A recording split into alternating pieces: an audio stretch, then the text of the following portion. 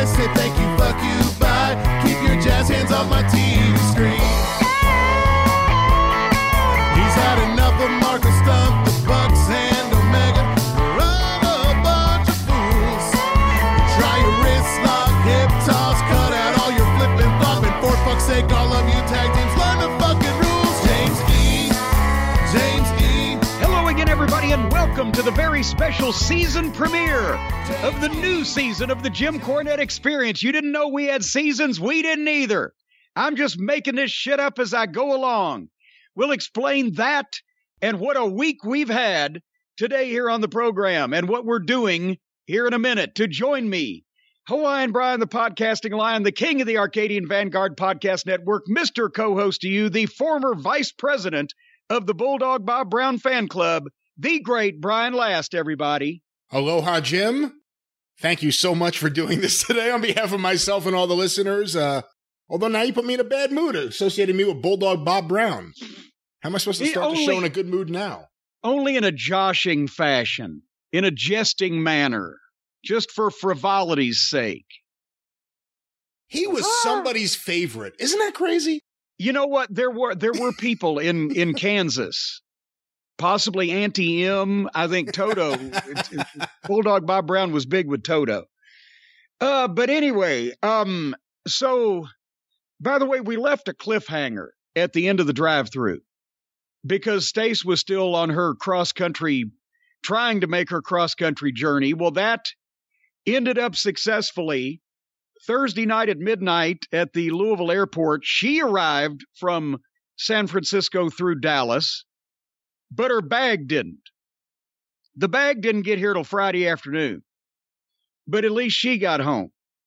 And after, I'll have you know, after getting to bed past 2 a.m.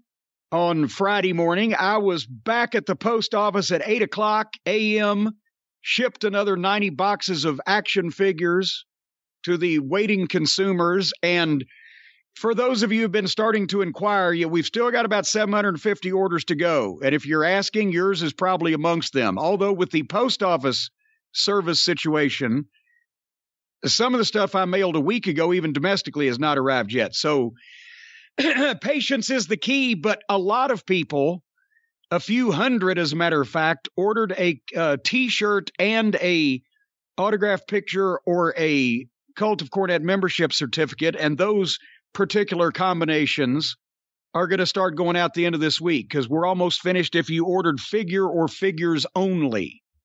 And so we thank everybody for their kind patience while I've been going through. So here's the problem, Brian. Let's let the people in on it. We've said for the past couple of shows that we've been having internet issues again here at the castle. And there's something the matter with the Skype connection, the magical audio situation through where we record these fine programs.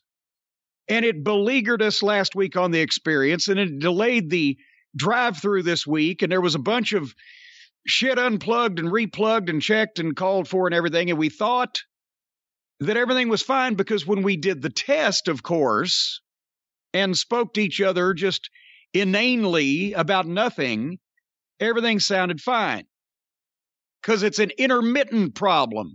There's a ghost, a specter, a spook, a goblin, an apparition, a manifestation somewhere in this fucking house with the internet. Like your old Memphis tapes, like ghosts. A ghost in the machine. Because I believe I've mentioned this when I've cussed the internet before, but over the past, I have had a computer since 2009, right? Stace had one before, but I didn't care whether it worked or not because I didn't have to deal with it. And it seemed to work. But when I got one added, when I launched the original JimCornette.com and had to start doing email and all that stuff, 2009, it's been 12 years of misery. We have had 3 different cable companies now. They keep getting bought out by somebody else. We've had multiple people from them come out here. We have had electricians. We have had Geek Squad people. We have had people that built websites. And they have all wired or wired up or installed or uninstalled or put in routers and modems and router modems and models of modems and routers, and I don't even know what I'm fucking talking about. And there's always an issue with the Wi-Fi or the internet or both or whatever the fuck comes into this house. And you know from personal conversation that I've many times said to people, I don't care what it costs. I don't care what you got to do. Fix this shit. Right? I've had a motto that I've lived by all of my life. When something is broke and it doesn't work right, and it's driving me to the verge of violence, I call somebody who's allegedly an expert in the given field of this particular item, and I say, come over here and fix this thing where it works right, and I don't have to call anybody else again, or elsewise I'm going to take a baseball bat to it and break it into pieces or throw it off the fucking deck. If you can make it happen to where I don't have to fucking call anybody else to look at this shit, I will pay you however much money you want. $5,000 in small bills in a brown paper bag, I don't care. And it's always worked, except for the internet. Because nobody knows how this shit works. So anyway, we sit down yesterday to record what was going to be a preamble to the catching us up on the AEW Television of the Week, preamble to Full Gear. We had some other miscellaneous topics we were going to discuss, and then we're going to come back for the drive-through with the report on the big, highly acclaimed pay-per-view and all the stuff that went on over the weekend. And we said, we cannot get through 5 minutes of audio. I cannot hear the words that are coming out of your mouth. You constantly break it up. And it's fine on your end. We can record, the recording is fine, whatever. So it's obviously on my end. Now at least Stacy is home. So there can be a test run. What are those tests about the speeds of the thing? What do they call them? An internet speed test. Well, that's pretty appropriate then, isn't it? Well, I didn't know there was such a goddamn thing. I assume that, again, since I've told my cable and internet provider, Spectrum, to give me all the internet they got and I'll pay for it, I assumed I was getting all the internet I'm supposed to get. I'm supposed to have 5 Gs of internet, whatever the fuck that's supposed to mean. So she runs this test and she's talking to you, and I got Hotchkiss on the other line, and we got all this goddamn communication going on. And apparently, I had 200 bytes of download and 13 bytes of upload. And you said that sucked pond water because you had 900 bytes of upload and 700 bytes of download. And again, you're supposed to be on a wired 5G connection. Yes, whatever that's supposed to mean. But we found out that I ain't getting all my 5Gs. I'm not even getting 2Gs. I don't feel $2,000, much less $5,000. But anyway, so then begins a process. Now, when you call the cable company, of course, they don't know what the fuck to do over the phone. So they're going to send somebody out on Thursday. And then begins another process of changing all these routers and modems. I had a thing up here that's white that blinked. Well, it didn't blink. It had a blue light on it, but now it has a red light on it because it's been unplugged. And I said, well, why was it here in the first place? Because something else was going on then. So anyway, a bunch of shit has been reshuffled. And now, even though I've been doing most of the talking, apparently we've got something that will work for now so that we can record a program and get it to the people who have been so anxiously away. Can you tell that I'm on the verge of a psychotic incident, Brian Last, right now? Yes, I've been able to tell for the last few hours. So anyway, so then what we do is we decide yesterday, which was Saturday, the 13th, how apropos, that by the time all this foisted around and checking of internet and unplugging of cables and rerouting of routers and remoting of motors or modems or whatever the fuck they are had been done, that goddamn now the pay-per-view is going to come on in just a few hours. So we will just wait, and early on Sunday morning, we will record a massive edition of this fine podcast the people have become to depend on for their entertainment and their information. their edification, education, and enlightenment. We do a big one, including the pay-per-view. So what I did was, like I always do, Brian, I went to my trusty cable box and my cable remote in my TV room, because even though the internet is a constant source of aggravation, frustration, and apprehension for me, my cable TV always works. That's why I keep it around, because it reminds me of the old days, before we'd all lost our minds and invented all this shit we don't know how to work. And I click on the pay-per-view, and I click on order pay-per-view, and I click on buy pay-per-view, and I click on record pay-per-view. And everything looks fine. And of course, that pay-per-view came on at 8 o'clock Eastern time on a Saturday night. And as we all know, that thing's going to last for 4 fucking hours. So there's no way that I can watch this thing live in any kind of decent mood after the day I've had. And besides that, as we all know, when I was up the other night to pick Stace up at the airport, that's the first time I've been awake past 10:30 in the evening Eastern time in a very long time. And it makes me grumpy the next day. So I'm going to have me a little bit of dinner.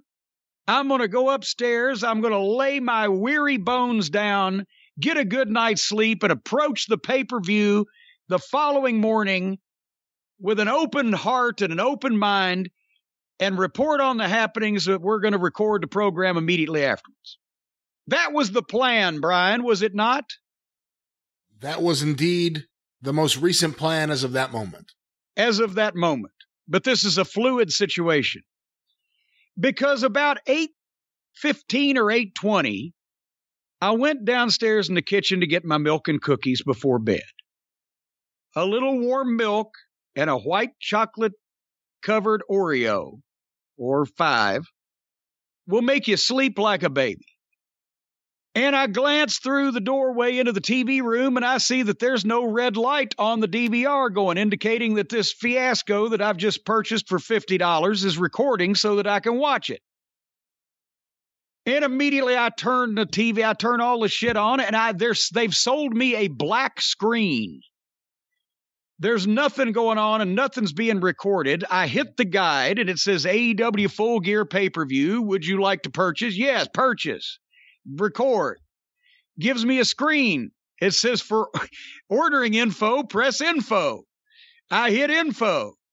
It gives me the thing. Yes, I want to buy it. Boom. There's the dollar sign. Yes, I want to record it. There's the red light. Boom. Gives me a screen. Says for ordering info. I'm stuck in a loop again. How do these loops find me?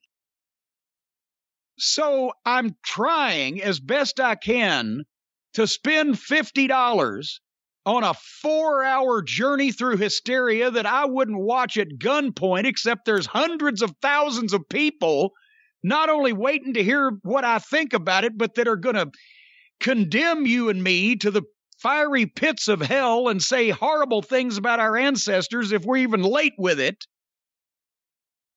And I'm getting a black screen. So I call you, of course, because why not spread the misery?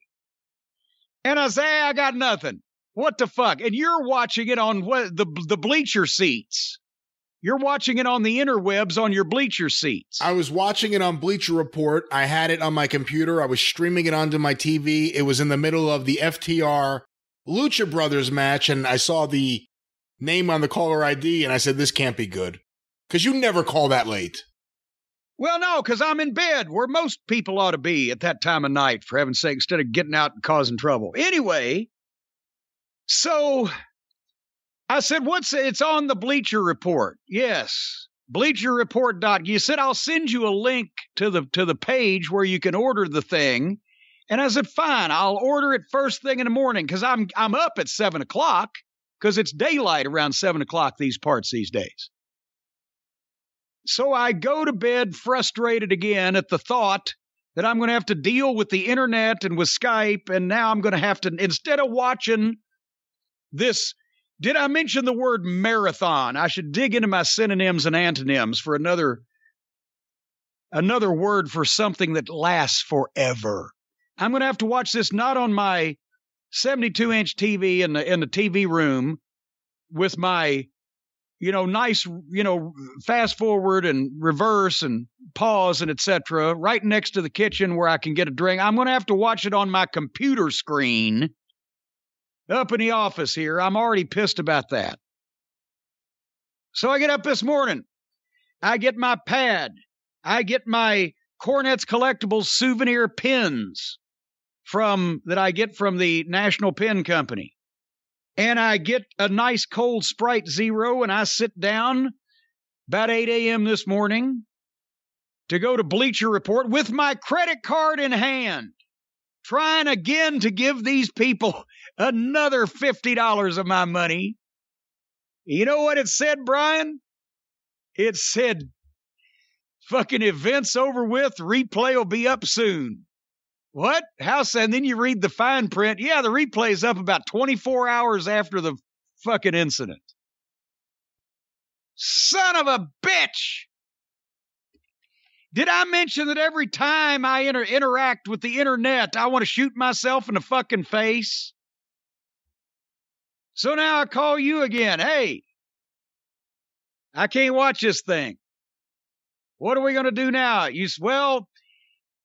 And I won't give all of the details, but suffice it to say that since I had already tried to give this wrestling promotion and its affiliated cable providers $100 of my money to watch this, and I've been turned away, we instead went to nefarious and potentially black market means of getting this programming so that we could watch it and bring our thoughts to the people. So I obtained a link through person or persons unknown. Possibly they're known to someone, but just not named at this point. And apparently, because it's a big fucking file of shit, it's still in the process of being processed. When it's sent to me and I'm waiting, it'll be any old time. Just any old time. I check back in half an hour, check back in an hour, check back. It's still uploading, downloading, the process that it's going through, whatever that may be. Let me just jump in, too. For the record, this entire time, we're also checking Bleacher Report. We still can't purchase the fucking replay on No, Bleacher can't give Report them. Hey, Bleacher Report CEO, I'll give you $500 right now. Just send me a link to that. No, it doesn't work. So anyway, while this thing is loading, then the Monroe brothers come over because they had to haul some stuff off and put the new pedestals underneath my washer and dryer. So I'm out there in the cold and the rain.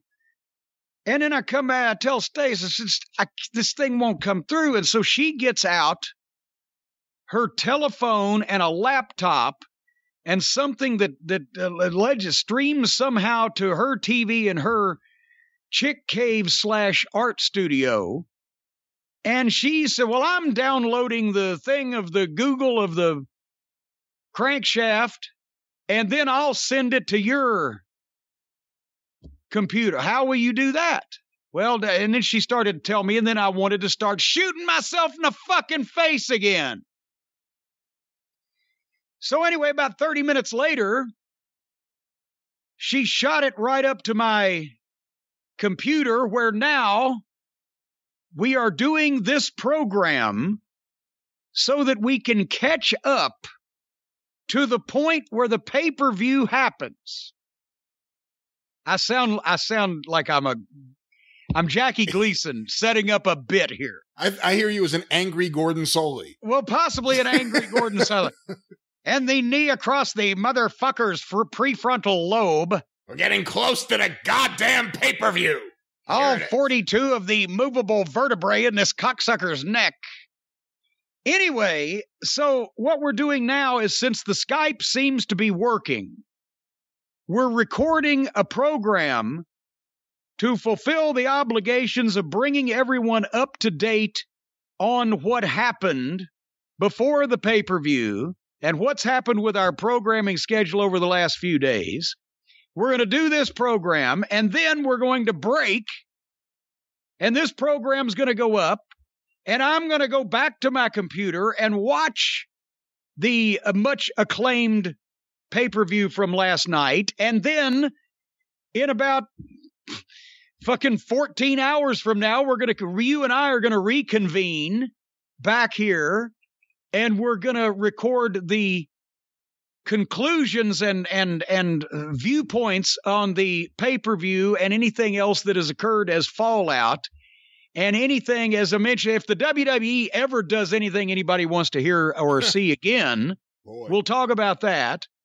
And then we should be up to date on our programming commitments, on the things that we've told the listeners that we were going to do. And then this coming week, on Thursday, there's an internet summit meeting scheduled to take place here at Castle Cornet involving a representative of the internet company. Hopefully he's not like the last one that came out a month or two ago about the sloppy Wi-Fi in the West Wing, because he was 12 years old and looked like his mother had just dropped him off for school. But there's going to be an internet guy out here. Hotchkiss is going to be here on premises to lend his expertise. Stacy's going to be here to show them where, over the years, all of the various people that have monkeyed with this have put in wires and cables and view the equipment and measure the aforesaid signals. And I'm going to be here to dangle a large cash prize in front of this peanut-headed motherfucker they're sending out here if he can possibly fix this so I don't ever have to deal with it ever again. And I'll bonus him if he doesn't tell me how he did it, so that I will not again have the sudden and uncontrollable urge to shoot myself in the fucking face. But on a more positive note, the Sprite can shortage has been temporarily alleviated. Did you hear about this? I have not heard any Sprite. Well, I haven't had time to tell you yet, because we've been foisting around about this shit for the past 3 days. I went in the store the other day. I won't even go into the line at the pharmacy with people not wearing masks to line up and get sick people lining up to get medicine and not wearing masks. But the Coke guy was there. My Coke dealer at the local grocery store was there, and he was putting the stuff out. And I said, wait a minute. Do I see 12 packs of 16-ounce cans of Sprite Zero? He said, why, yes, good sir, you indeed do. I said, don't bother sliding those onto that shelf. Just set them right here in this cart. And he had 12 packs, and I got them, plus 4 8-packs of 16-ounce bottles, the plastic bottles. And he said, well, enjoy it while you can, because they may not be here again for a while. What the fuck? Well, supply issues. But they've got every other kind of soft drink that they sell in the Coca-Cola line, but just the one that I want. But I got some right now, by God. But I do want to thank Aiden Ortiz, one of the members of the Cult of Cornet, that sent me 2 special double insulated mugs for when I'm living like a savage and have to drink it out of a 2-liter. It'll keep it cold longer without having to put the ice in that dilutes the formula and gives you cat piss. Do you know this guy who sent it to you? Never met him in my life. How do you know it's not lined with poison? It's in a goddamn box from Amazon. He didn't fucking box it up and send it to you. He ordered it for me. I didn't know. I'm looking out for you. Nice little goddamn looking out for note in there from Aiden Ortiz. Hope you enjoy this, but next time you have to live like a savage and drink Sprite out of the 2 liters, it'll keep it cold. It's not like he made these in pottery class and fucking boxed them up himself. What kind of fans do you think we have, Brian? I don't know. We get Can you tell I'm just wanting to just be a goddamn complete asshole today and not dwell on any business? I could tell. Or poison, yeah. I feel so frustrated. I feel powerless because I do not understand. Normally, if somebody tells me what's wrong with something, I can understand it. I'm not a doctor, but if somebody said, well, your arteries are clogged up, I can understand that. Or I'm not a mechanic, but if the guy says, well, your thermostat blew a fucking conniption hinge, well, I can fucking understand that. But this shit, they're telling me what might or might not be. I don't even know how this shit works and what's plugged into what. It's all a mystery to me. So it's very frustrating. But if you want to get on the internet, now would be a good time to get on the internet to jimcornette.com and click on the banner on the front page to bid on my Wrestling All-Stars trading cards from Heritage Auctions, because the auction ends this coming Thursday, November the 18th. I believe it's in the evening time Eastern, but you're going to have to go and check to make sure. If you want to get a bid in, you got a few more days. JimCornette.com, click on the banner, and it will take you to the actual listing of the cards. But the rare, the sought-after, high-grade, my own personal collection, owned it for 40 years, Cinderella story, out of nowhere. This is your chance now to own a piece of my history as well as wrestling history, with the Hulk Hogan and the Andre cards and all the other stuff. Out of nowhere, otherwise known as Mankato, Minnesota. Yeah. Boy, interchangeable. I had it right both ways. I feel this again. Folks, I'm talking to you directly here. It's just us. We're friends now. I'm so goddamn verklempt about this thing, because when I used to not give a shit because nobody was listening to this program, I just, fuck, we'll just skip a week, right? Because what the fuck, right? We're just doing it for fun. But now, as you often remind me, Brian, of the amount of people that are listening to the program, I get the Twitter feedback. When's the experience coming out? When's the drive-through coming out? Oh, God, they fucked up their schedule again. Oh, we can't wait to hear this. We're ruining people's schedules. We're not conducive to them enjoying their lives when we're late with shows. And I get anxiety because I feel responsibility. And again, it's not like I'm trying to half-ass this shit or get some kind of discount $5 fucking internet router or whatever. We are screaming at people to come and take our money to fix this, and there's always some kind of issue. And I think now the problem has become that so many people have wired so much shit and set so much stuff up that we need to just back up, disconnect everything, and start from the pole outside, and that's what we're going to do on Thursday. But I saw a commercial on TV here the other day. It's one of the medicine commercials where they identify a problem that apparently many people have, and they show the person their daily life being interrupted by this problem, whether it's projectile diarrhea or whooping belch or whatever. And then they suggest the medication that can solve the issue. And then the close of the commercial is the person coming back and smiling and having happy times with their friends doing their activity they were going to do before they were on the verge of shitting blood out their ears or something, right? Yeah, now they're horse riding on a beach. Yeah, now they're horse riding on a beach and, all kinds of stuff, right? So this commercial, for whatever, I don't even remember what the ailment was. It's probably something to do with irritable bowels. That's usually when people get that uh-oh face, and the girl in the band leaves the bus and they're all waiting for her, whatever. But this is, I know which commercial you're talking about now. Yeah, she's shitting her brains out inside, and they're all going, we have no vocalist. The other thing, if you ever see that commercial, watch the scenes they show of her on stage. Every scene, if she's actually singing, she's just going, ah! Like, they never show her actually saying any words. She's uncontrollably shitting herself.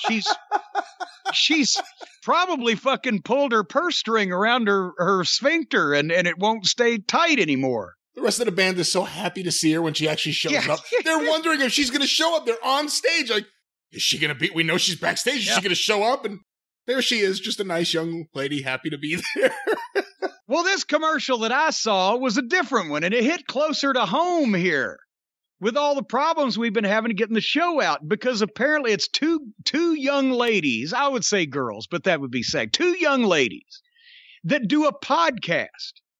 And the commercial starts out and you see they're opening a garage door in a nice suburban Midwestern subdivision-like garage, maybe a detached garage. Maybe they open the garage door.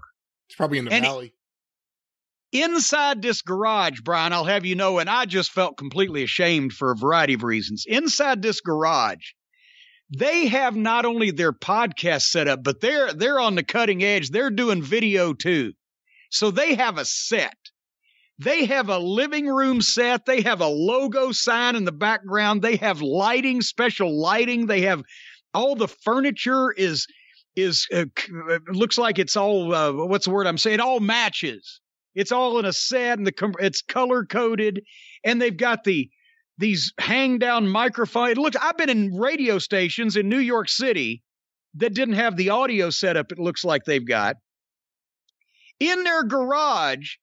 I've done television productions in the past many times, as everyone knows. So I can tell you that they've got a $10,000 set budget in their fucking garage for these two young ladies to do their podcast, the Ethel and Gladys Show. That's whatever their names are. It's the Ethel and Gladys Show. And then one girl has to jump up and go take care of whatever the issue is that this medication is supposed to prevent. And then she comes back and she sits down, and they're talking, and then they're sharing a cup of hot cacao on the porch later that night, smiling at each other because apparently her bladder didn't fall out of her uterus or whatever was going to happen to her. But the point I'm trying to make, it's just plop. It just boom, right out. And then you got to get a spatula and scoop that thing up. Oh, come on. There. But anyway, the point I'm making is that they've got this $10,000 set and this high-priced audio equipment and this color-coded and it's lit and it's all in their garage. I'm here in a 5,000-plus square foot home, willing to spend any amount of money not to have to go through this mental strife. And here we are doing a show that hundreds of thousands of people are going to listen to. As Guy Coffey used to say in Memphis, we're running $1 million business like a goddamn flea market. Here we are. It reminds me of Johnny Carson and Ed McMahon, you and me, when they would be doing some bit. And they wearing a ridiculous outfit, or Johnny Carson with a fucking ferret on top of his head shitting on him or whatever. They would say here we are, two grown men, graduates of major universities. But yet here we are. Well, Brian, I don't know about you. I didn't graduate a major university, but here we are. I graduated Nassau Community College, and the only thing I was really major in is there were just major babes all over campus. Major babes? Oh yeah, Nassau County, Nassau Community College. No, I'm not denying. Plus, Hofstra was right there. Adelphi was down the road. It was just party time. No, you've missed the point of my major babes with the shake of my head that you can't see because unlike Gladys and Ethel, we don't do video, but I'm not denying that there might have been attractive women there on the premises. I'm saying that you just uttered the phrase major babes. You've been watching too much AEW. You're starting to pick up potential lingo that their supporters might use in public. Major babes. It's a good character name. Someone should use that. No, Shitstain already tried. No, he had Major Guns. Major Guns? Well, it was only a step away to Major Guns to Major Babes. They ought to have Major Bed and then lie in it. All right. Where are we? Also, I'm trying to look out the window to see if the Amazon truck should be here anytime. I ordered a new thing that may help the internet setup for when the guy comes on Thursday. It's a cordless extension cord. And that eliminates a lot of problems that you might have with all these things. Have you got one? A cordless extension cord? I don't. But for the record, maybe this will all the rage now. Maybe this will make you feel a little better about this because you like things that come from the past. The whole idea of Wi-Fi, of signals in the sky landing. You know, Edison was thinking about things like this over 100 years ago. So this isn't a new concept. It's just they finally have figured out a way to torture people by getting into their home. If it was Edison doing it right now, he would have figured out a way to make it work. Did you see General Electric? His light bulbs still work. General Electric did what? General Electric, they're about to split the stock. I say General Electric, I think of Edison because originally it was Edison General Electric, and then he got screwed out of the company. They're going to split the company up. Who gets custody of the light bulbs? Johnson & Johnson's about to split also. Wait a minute. You mean it'll just be Johnson? It'll just, it's not that simple, unfortunately, but it's no. Wait, but what? Now here, this is going to cause confusion in the marketplace. If there were two Johnson baby powder and Johnson baby shampoo and Johnson Band-Aids, you won't know which Johnson to ascribe the particular product to, and you're going to have to go around and ask every Johnson you find if you need his Johnson. Oh, one of them, just one of them has to license. It doesn't have to call me Johnson. Like that could be for one of them. That could be what separates it from the pack. Thank you, Raymond J. But when we were what were we talking about there? Oh, the light bulbs. The light bulbs. Every light bulb that Edison made still works. Well, I don't know if that's a fact. If he made it personally, it still works. I bet you. He didn't make any of them personally. I mean, he had a whole crew. We had a light bulb when I was a kid here on the back, by the back door, down off the bar. A light there, and that bulb stayed in there, and that bulb was never changed for 30 years. How often was it used? Very rarely, but still. But 30 years is 30 impressive. years. That's incredible. But I mean, wintertime, you're going out to the wood pile to get some wood for the fireplace, turn the light on, whatever the case may be. 30 years or more, that light bulb was not changed. I'll have you. They used to make things that last, that served their purpose and fulfilled their function, and you didn't have to replace it every 6 months or a year. How long did the next bulb last? Oh, after that, it's been complete shit. Speaking of complete shit, before we go any further, we're in the middle of it. Yes. Well, yeah, I was about to say. Speaking of it, has the WWE done anything over the last week since we did the last experience that anybody gives a shit about, except for potentially maybe we'll see Brock Lesnar and Roman Reigns again? Yeah, nothing.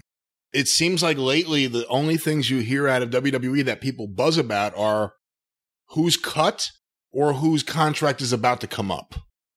Yeah, and I don't consider firing people as doing something as an entertainment company that people give a shit about and are talking about. I think it ought to be something to do with the product itself, don't you think?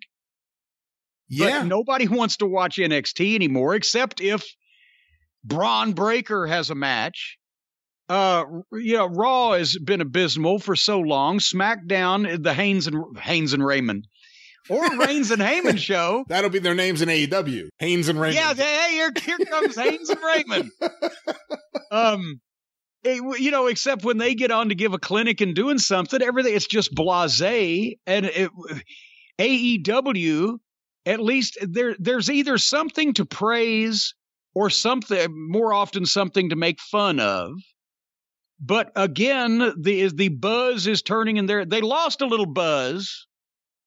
They got buzz killed after their big debuts when all the ratings went back again. But the WWE has not managed to do anything to capitalize on that except piss their fans off further with firing many of their favorite wrestlers in the middle of the most profitable period they've ever had since they've been in business. So now AEW again has people go, oh, the pay-per-view, and oh, here comes by Jay Lethal. By the way, we've heard hold on. Tony, you did something right for once. Hey, congratulating Tony, congratulate Jay Lethal. Forget Tony. No, I don't need to congratulate Jay Lethal. He deserves it. Actually, he deserves better. But I congratulate Tony for figuring out that Jay Lethal was available and he could sign him up. He's been, for years, Jay Lethal has been an untapped resource. I know he's been in Ring of Honor and been happy and contractually committed there, but I've always thought that he deserved a top spot where the most people could see what he can do while he still can. So, can we talk about that for 1 second? Go ahead. With him going there, what does that tell you? Because we talked about everyone saying Ring of Honor shutting down. Ring of Honor's so far insisting that they're not. They're just changing their business model. But the fact that Jay Lethal's there, what does that tell you? And who's the next person at AEW should grab if they're available? Is it the Briscoes? Absolutely. Well, first off, what it tells me, it doesn't tell me that Ring of Honor is not going to restart. It tells me that Ring of Honor is going to honor the word that they've already given out, that they're not going to give contracts. They're not going to offer contracts to guys. They're going to book people who are available, apparently. That's the way I took what they announced. And Jay Lethal's got options and is too good to sit around and just be booked on the sperm of the moment every so often. He obviously, I'm not saying that he's had issues with Ring of Honor or hasn't. I don't know. I haven't talked to him in ages and don't know what their situation is. I would assume that he's been there for so long, he feels some loyalty to the company, but that doesn't mean that if there's somebody over here on national television that's going to offer you a full-time contract, that loyalty should extend to, no, I'm good until, next March when they restart. So I don't blame him for taking it at all. They can't sign everybody. There's still, I'm sure, going to be a number of Ring of Honor guys available, and I would assume they want to stick with the thing to see where it's going. But, if AEW could get Jay Lethal and Mark and Jay Briscoe, holy shit, then you've got, again, tons of, because let's hope Kyle O'Reilly's coming. Bobby Fish and Adam Cole are already there. And please, God, if we could get O'Reilly and Strong to get Cole away from his children. Well, let me stop you right there. I heard, and I got to double check this because it was in the middle of all the chaos we had with recording. Someone told me the report is that Roddy Strong has re-signed. What? Which shocked me. Unless there's heat with him and the Bucks, I don't know why you would re-sign there. Well, we'll see how that plays. We're going to try to verify, confirm, or delve into more details on that because that hurts my heart. But if we could get Fish and O'Reilly to give Adam Cole a group of his own to where he could get away from the children and would be watchable again, that would be lovely. But point I'm making and the point I was building up to on all this is, again, AEW doing a bunch of things that people are happy about and people are reacting positively to, and the WWE spent a week not doing any of that. Where is Triple H? Who? Oh, come on now. Who? I don't know where. Where does he live these days? He's at home, I'm sure, recuperating. He's not been back to work or made public comment. Does he live up in New Hampshire on an estate somewhere up there? I believe I've heard. Well, I think he lives with his wife, and I think they're in Connecticut, aren't they? Well, he's from New Hampshire. I had heard that they had a place in New Hampshire. I'm sure they have, a summer home in Connecticut or, someplace they stop in. Vince had that goddamn giant mansion that I used to go to in Stamford. And then when he went public and they became all billionaires and everything, I guess he had a big apartment in Manhattan too, just so he wouldn't have to drive that extra 30 miles. Yeah, a lot of executives do that though.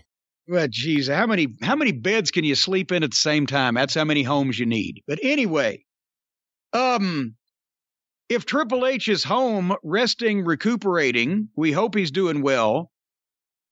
But I'm just starting to think as the reason why we haven't heard from him, because we heard from him when he first got out of the hospital. It's not like he's not ambulatory. He's not in a medically induced coma.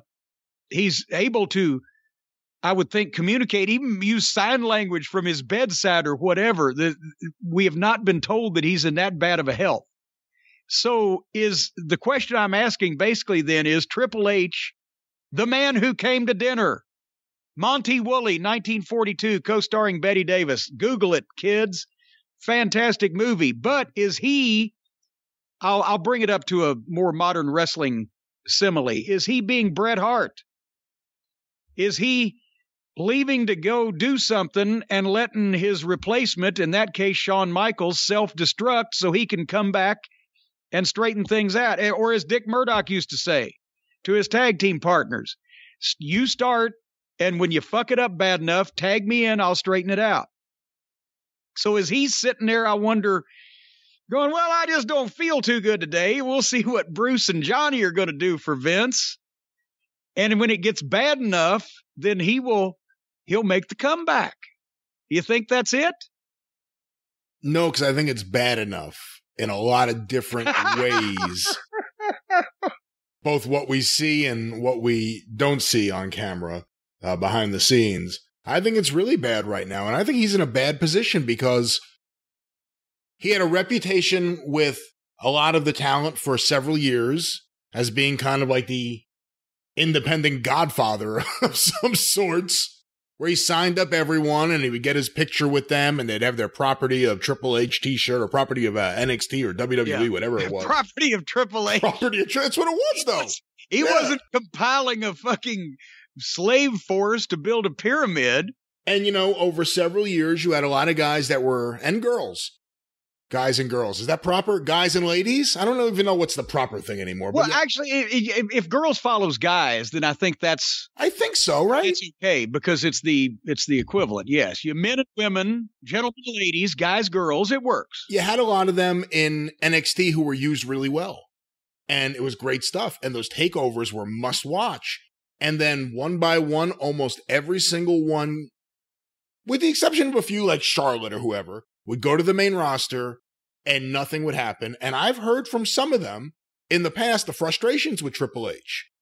Where's Triple H? I was his guy. Where is he now? So, I mean, he already had that. And now everyone who he would have been preying on for a WWE contract is looking at AEW. And now he doesn't even have NXT because this isn't his direction. Even if he was running it right now, he doesn't want that lighting scheme and that look and that whole thing. There's nothing about that says Triple H. And then look at what's going on. We know what we hear, and we know what we know about Vince. That's very deep. We know what we know. It should be we hear what we hear, we know what we know. Rather, we know what we hear, we know what we know. We know things, and we also know who Vince is surrounding himself with. We know things, loud noises. We know things. I think right now would be a very difficult period of time to be Triple H. If you were expecting for years and years and years that you and your wife would be taking over and it would be some sort of seamless transition whenever that was going to happen, that's completely out the window now. And instead, it's Bruce Pritchard and his wife, John Laurinaitis. That's right. Son of a gun. Wouldn't you know who won the pony? What an ugly couple. My son Bruce won the pony. What do you think? What do you think Triple H is going through? I mean, again, he can't be happy, as you mentioned, because all of the things that he did is the exact opposite of what they're doing now to revamp what they thought was wrong with the show. And unfortunately, what they've revamped was everything that was right with the show, and they've revamped nothing that was wrong with the show. It's just all gotten worse. So and again, they had the oldest skewing audience because it was the only show that approximated what used to be professional wrestling.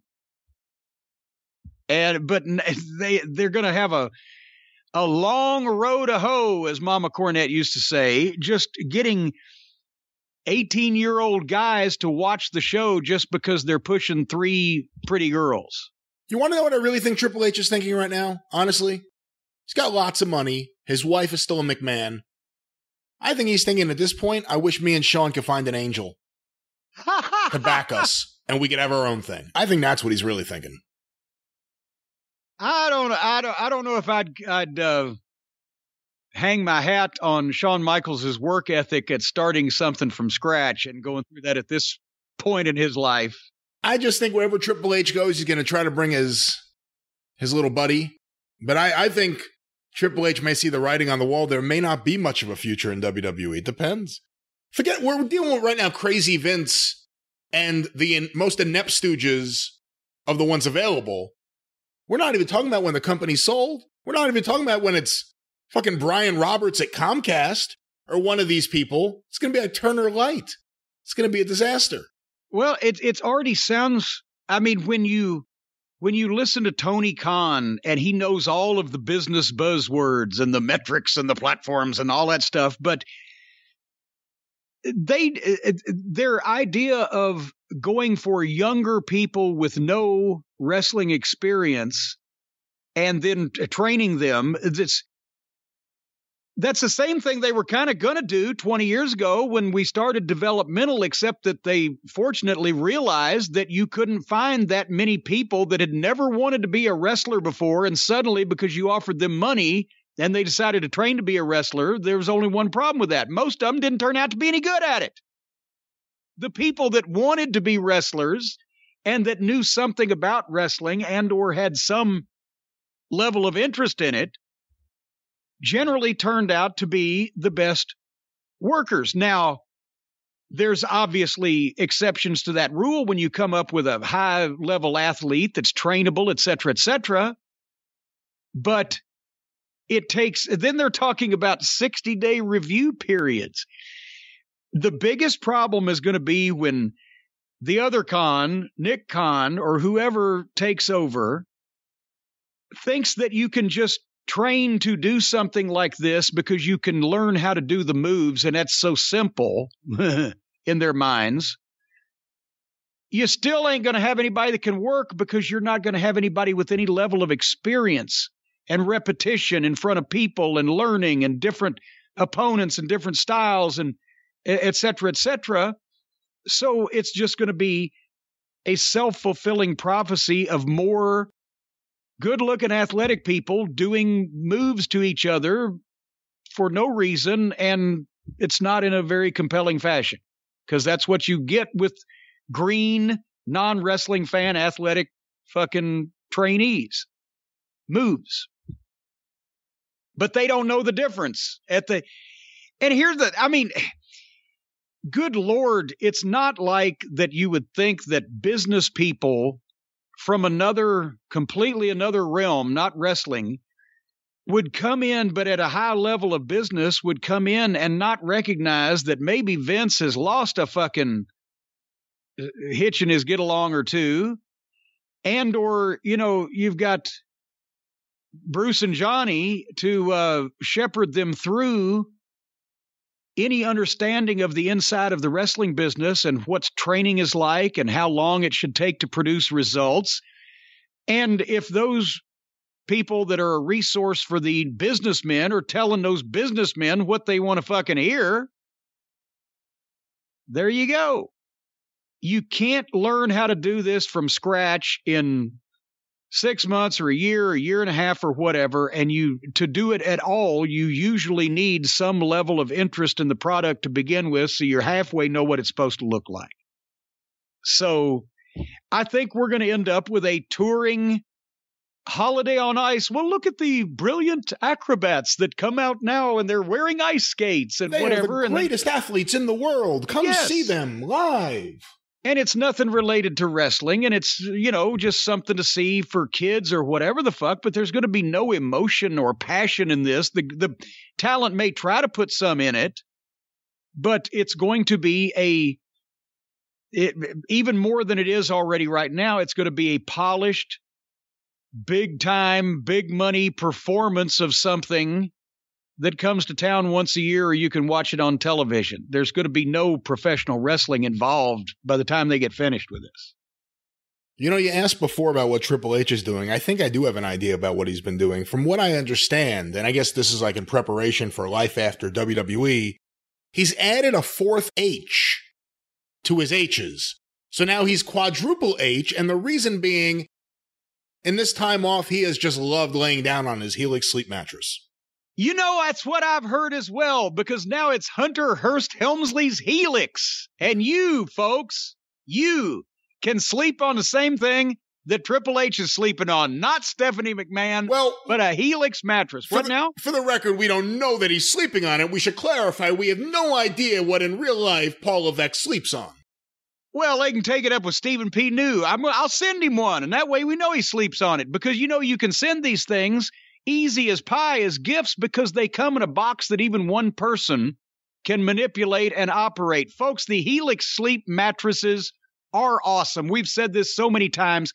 If you think that a nice cup of warm milk and a white chocolate fudge covered Oreo makes you sleep, if you lay down on a Helix sleep mattress and do that, you're going to be in blissful slumberland. And did you know now, Brian, reading some of the information that they give, Helix even has mattresses with specialized cooling technology. If you and your significant other, family member, whatever, can't agree on the temperature of the thermostat, this way, if it's a little warm, the mattress cools you off as you sleep. Oh, that's wonderful. You don't have to go to a mattress store and lay down on a flea-bitten mattress that a bunch of other people have tried out with their trashy selves, and you don't have to get pitched by the sales associate trying to get whatever he wants to get out of his storeroom in your house. This way, you go to helixsleep.com and you take a quiz. It takes about 2 minutes. They ask you how you like to sleep, on your side, on your back, the temperatures you like, soft, medium, firm. You take the quiz, they match you up with their best mattress for your specifications, and you order it. And it comes right to the house, and the unboxing, as we said, is magical. You don't need to take my word for it. They were awarded the #1 best overall mattress pick of 2020 and by GQ and Wired magazine. I didn't know Wired magazine rated mattresses. It seems like if you're wired, you'd almost never go to sleep. At least that was my experience with people back in the 80s, but nevertheless, Helix has been recommended by multiple leading chiropractors and also quite a few massage therapists that I know who will rub you the right way. Just go to helixsleep.com/JCE, take the quiz, get the mattress, and they've got a 10-year warranty, and you get to try it out for 100 nights risk-free. They will even pick it up for you if you don't love it.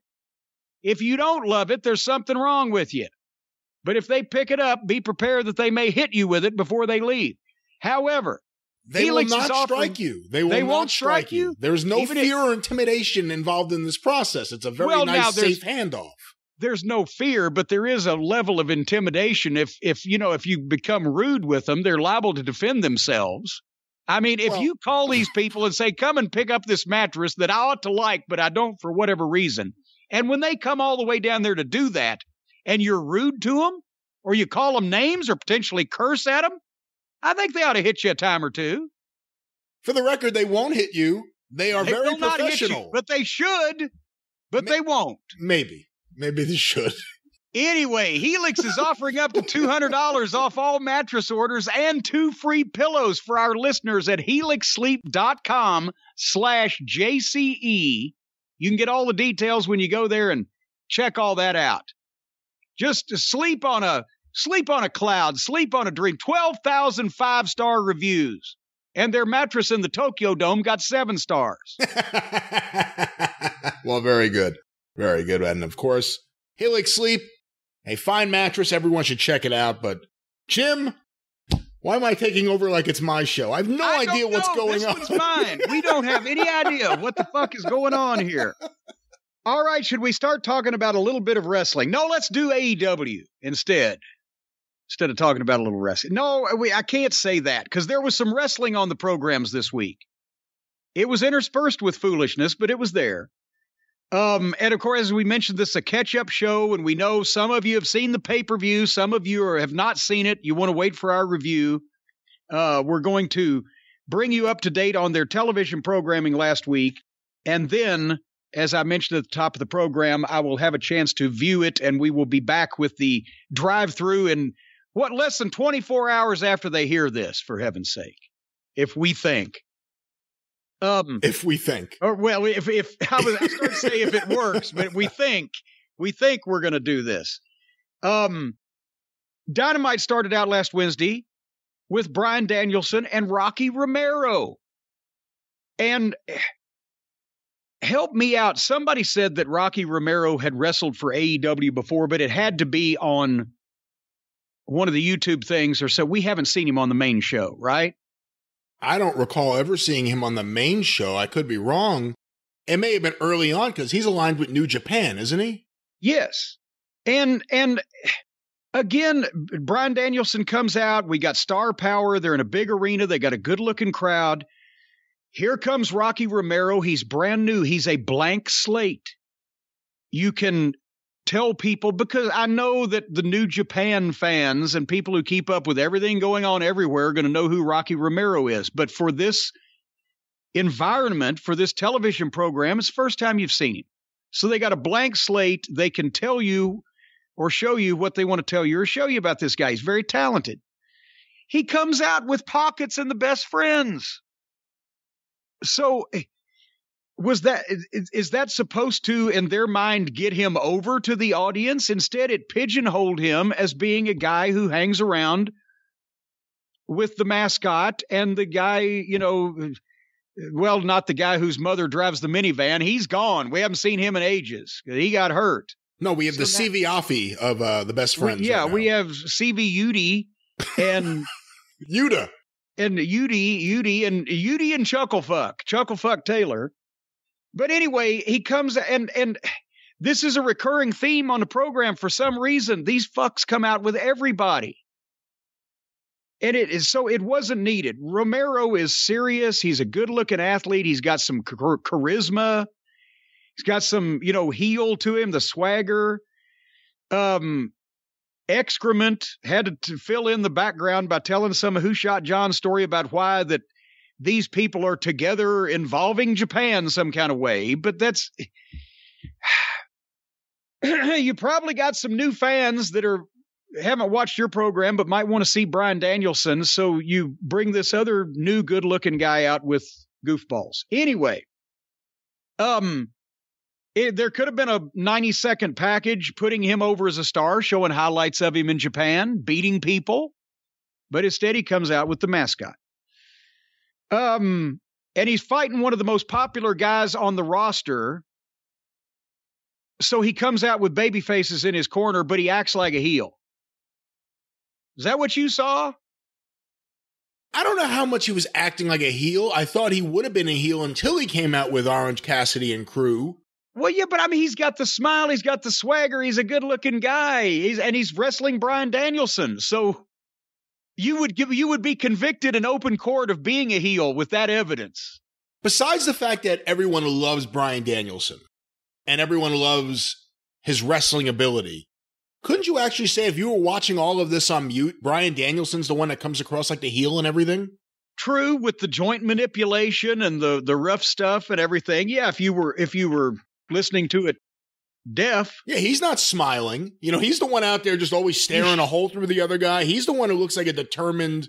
I mean, we never saw this version of him in WWE.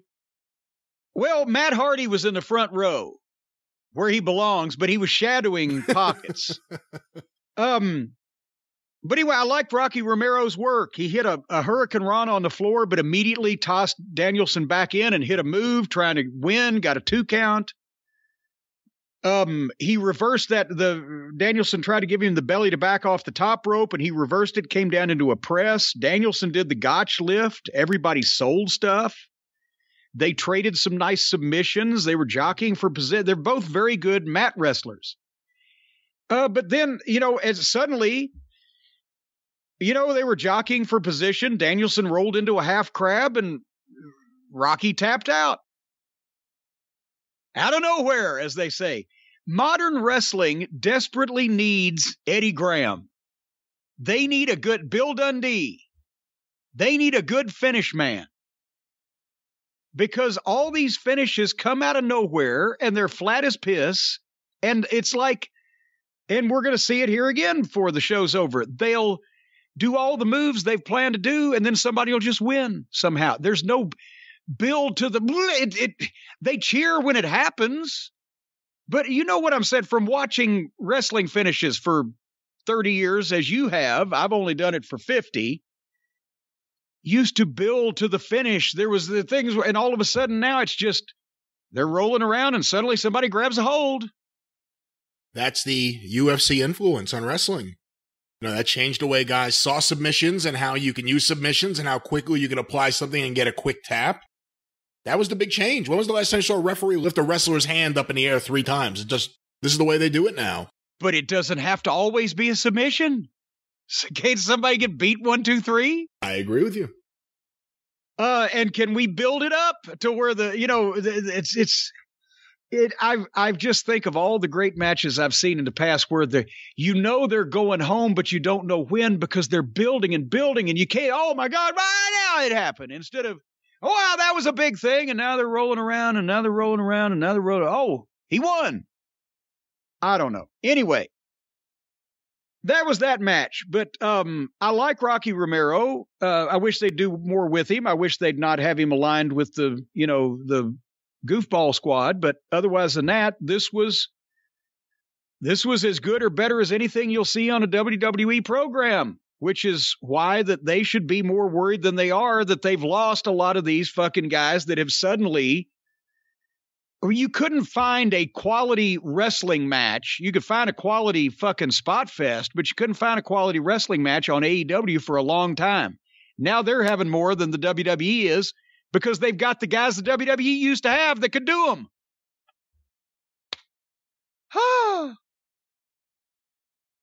Should we move on? I'll just say good match. This is what I thought it would be with Danielson when we talked about months and months ago, him leaving WWE, that he probably just wants to have things that he'll enjoy and just wrestle all sorts of guys, all sorts of styles.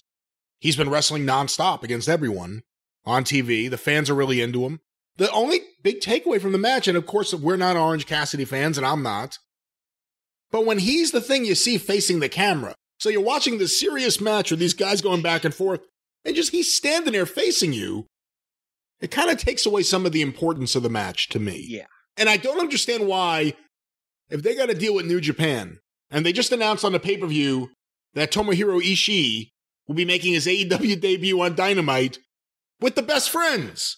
Why are the Best Friends in Orange Cassidy aligned with Okada's group? Makes no sense, but those are my thoughts. Well, we didn't have to wait long to see our favorite angle play out even further. The Dinner Circle and America's Top Team. Because the Dinner Circle were making their entrance, and suddenly they're attacked on the ramp by American Top Team and Dan Lambert, and just chaos breaks out. And there's so many people out there, I couldn't tell which one it was. One of the shooters, one of the MMA guys on America's Top Team, threw 7 strikes to Jericho's forearms. And it looked like he was either trying not to hurt Jericho's forearms or not to bruise his forearms on Jericho's forearms, because nobody can throw a punch anymore. When they get heat, the guy that they're beating up just goes down and covers up in a ball and doesn't open up anything. And whoever's on top of him just windmills in the direction of what's covered up. Oh boy. But it was a long heat. Nobody tried to stop it. They had kendo sticks out, trash can lids. It moved at a glacial pace for all the reasons we've mentioned. It's phony when nobody's trying to stop it. It's phony when everybody's just letting everything go. No wrestlers come out, no referees come out, no security comes out. The heels just set Jericho up, and they set it up where Lambert is on the ropes, and the heels hand Jericho to Lambert, and he jumps off, and I use power bomb in quotes, right? It looked like me trying to power bomb somebody, which it was supposed to, because it's Dan Lambert. He's supposed to be the klutz. But they power bombed Jericho, so they had Dan Lambert power bomb Chris Jericho off the ropes through a table.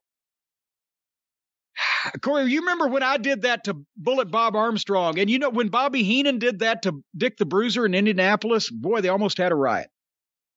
And then, while Jericho's laying there selling, and the rest of the Dinner Circle is still laying in the aisleway for however long it's been since they were left there so that they could beat Jericho up, and Scorpio Sky and the other Page cut promos standing there over him.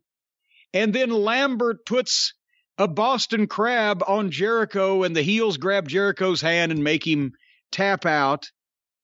Again, nobody trying to help, nobody trying to stop, no officials. It's the wrong kind of heat angle, because you're just having to sit there and just watch it. And you're like, what the fuck? This is obviously not real, because nobody else is upset. They're allowing this all to go on, but it's going on forever. And it's obviously contrived to get heat on Dan Lambert so that Jericho can beat him and then somehow beat my surrogate personality. so that he can win his big match again. I don't know. There you go. Don't say it like that, like you're tossing it over to me. I did. I tossed it. I fucking lobbed it. I sidearmed it to you. All right. There it is. Like what Terry did you Leach. think? What did I think? You know what I think? The feud's garbage. Jericho's garbage. This thing went on forever. I didn't like any of this. This is the worst thing on the show outside of like the Matt Hardy family shit, but usually that's just popping up here and there. The Jericho thing is every week, and it's endless every single week, and it's awful. I'm at the point now where I wish massive success for Fozzy. If only Fozzy could really have something that moves a lot of units. If only they can come up with a song that really sells. Not that people know the words to, but that really makes a lot of money. And Jericho becomes in demand as a recording artist. That is our only hope to get him away from AEW. What about if a Rock gets him in the movies? What about if a Rock gets him right between the eyes? All right.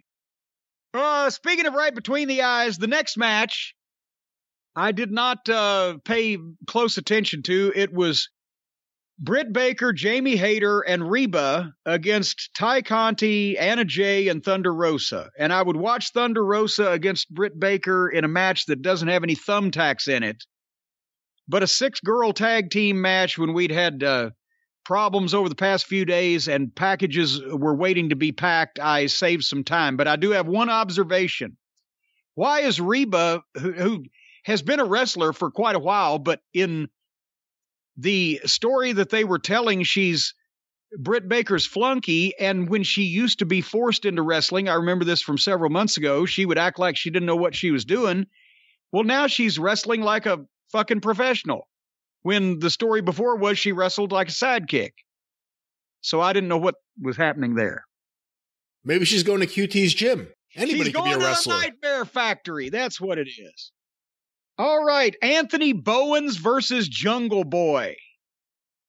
And Max Caster, of course, wrapped him to the ring and made fun of Jungle Boy not being able to talk, which he sometimes strikes a nerve, as Dennis Condrey would say. Here's the thing. I didn't even critique this match as a match. It was a nice match between two young guys that don't have a lot of experience. And then again, out of nowhere, Jungle Boy got the snare trap and won it. They don't try to come up with a finish anymore. They just, again, do all of their moves and then here, I'll catch you in a hold. Okay. They don't actually lay out and build a finish anywhere. But the problem with Jungle Boy is that when he's with someone, a veteran heel that's clearly a heel and is a veteran and knows how to lead a match, he's fantastic. His talent, his specialness is that beautiful, gorgeous face, selling from and fighting back from underneath.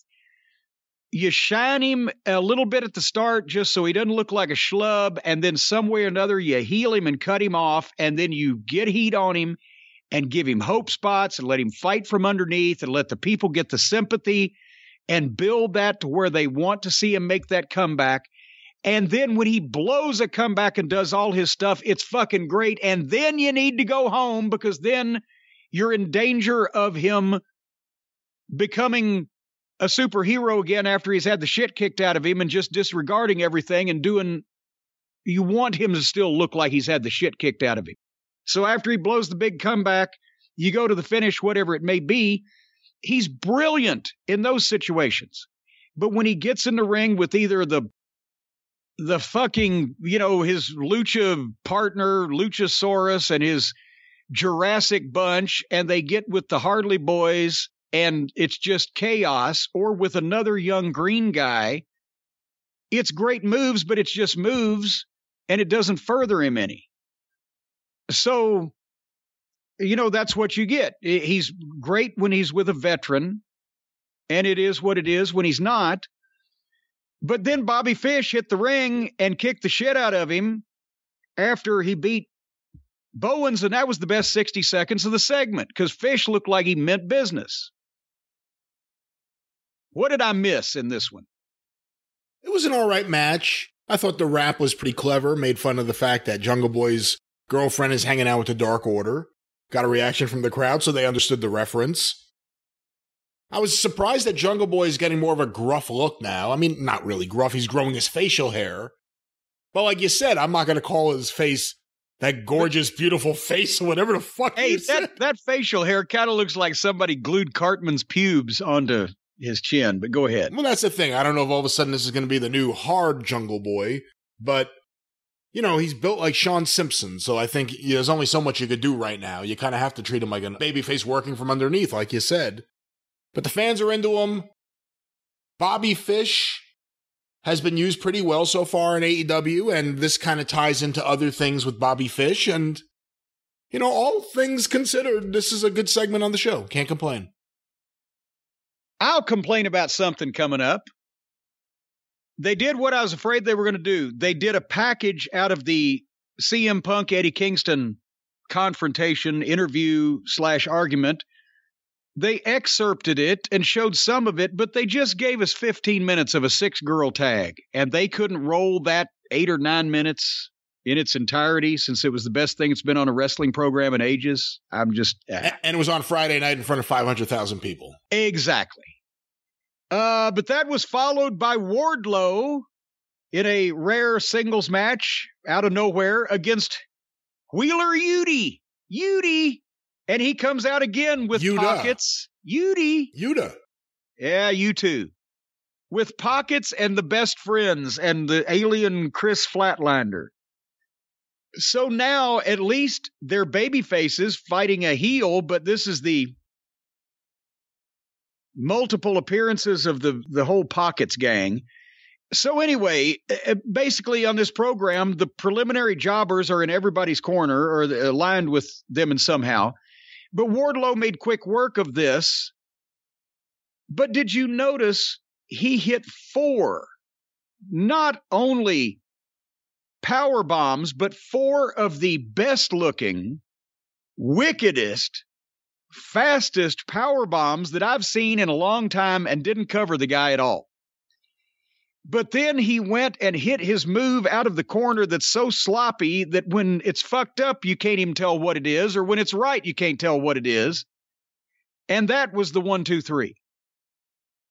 Wouldn't Wardlow have looked like a goddamn beast if he'd have just put his foot on him after that 4th power bomb instead of taking him over to the corner, setting him up, giving a thumbs up? I thought he was going to do the Asiatic spike, but somehow he drops the part of the guy off the turnbuckle and hits him with a knee, and you can't tell. And we don't know, and nobody knows how to take the bump. What the fuck? You know, I never thought I would say this, but can someone show Wardlow some 89 Sid? Yes. And that is the first time that's ever been said, I think, before ever. Can someone learn something from Sid? But it's applicable. I like Wheeler Yuta's gimmick that he wears a coat. Okay. That appears to be his gimmick. He wears a coat. I don't know what else his thing is. Well, hey, maybe he's cold. I don't know. Maybe he's got bad blood circulation. Those power bombs look great, though. Like if there was, we don't see enough Wardlow, and we never see him, at least on TV. I don't know what goes on in the other world. We never see him have squash matches. This was great. Other than they should have, like you said, should have been powerbomb, pin, looks like a monster, but he looked great here. But then, of course, they can't leave well enough alone because suddenly here comes Matt Hardy and The Blade and Isaiah Cassidy. Basically, here comes half of a bunch of tag teams. Did you know that Matt Hardy doesn't have Jeff, Blade doesn't have Butcher, Isaiah Cassidy doesn't have Mark Quinn, old Chucklefuck Taylor lost Trent. So half of a bunch of tag teams come down, and Hardy and his guys beat up all the rest of the baby faces. And then this is the spot that went around on Twitter.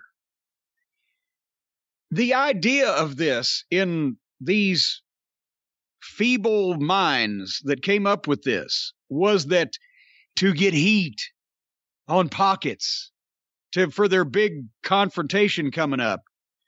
Matt Hardy's going to get a chair, and he's going to put the chair, he's going to horse collar Pockets with the chair, so the chair is around his neck, and then he's going to give him the twist of fate where the chair will just act like a guillotine, right? Most fearsome move you could ever think to do to a motherfucker. So this is why I went out on Twitter, and then it was repeated in slow-mo so you could grasp it just in the awfulness and horribleness of it.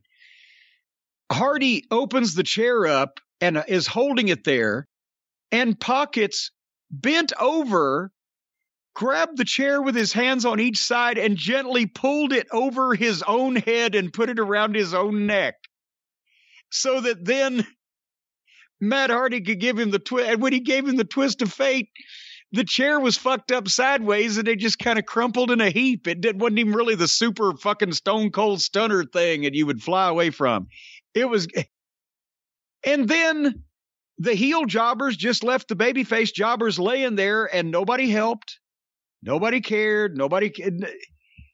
Every segment, every time somebody gets in the ring, it ends with a long beat down with everybody involved and nobody tries to do anything. And again, when everything is chaos, you have no chaos. It becomes the norm. When you have 12 7-footers, you don't have any giants because it becomes the norm. And this is why that nobody can remember these angles the following day because they're constant and everybody does the same fucking thing after every match. So there you go. Did you see the horse collaring of Pockets' head?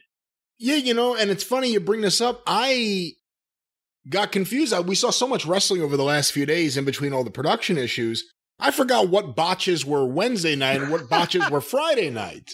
No, this was the botch fest because also was this the one where no, maybe it wasn't because that idiot Peter Avalon was the one that took yeah. But they also tweeted a clip from something of Pockets running across the ring for his Superman punch and jumping up and there's that Peter Avalon standing on the bottom rope leaning his chin in and you can see on his face he was squinched up ready for this punch like he was standing in front of Mike fucking Tyson pissed off on coke.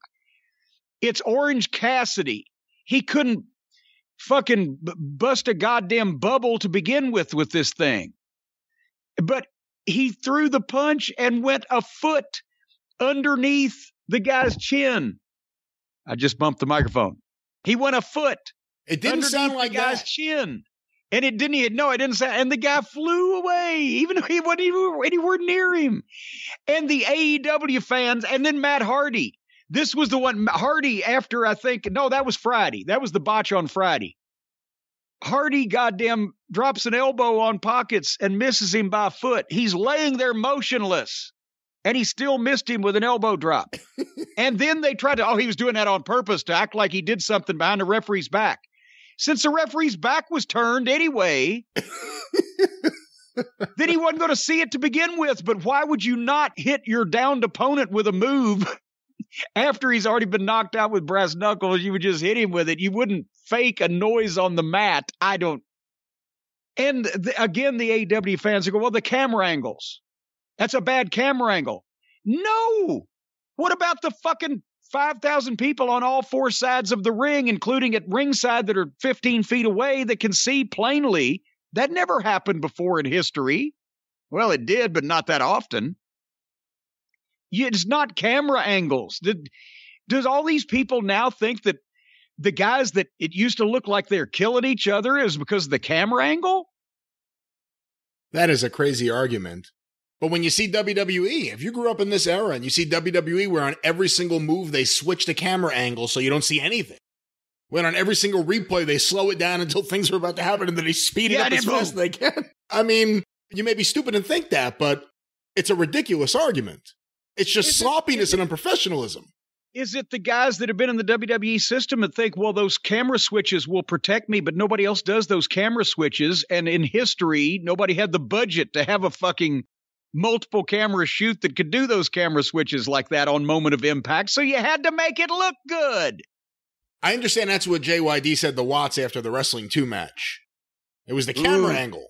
It was the camera angle. Yeah, it was the fact that we had a camera there to begin with. That's what the problem was. Anyway. Yeah, exactly.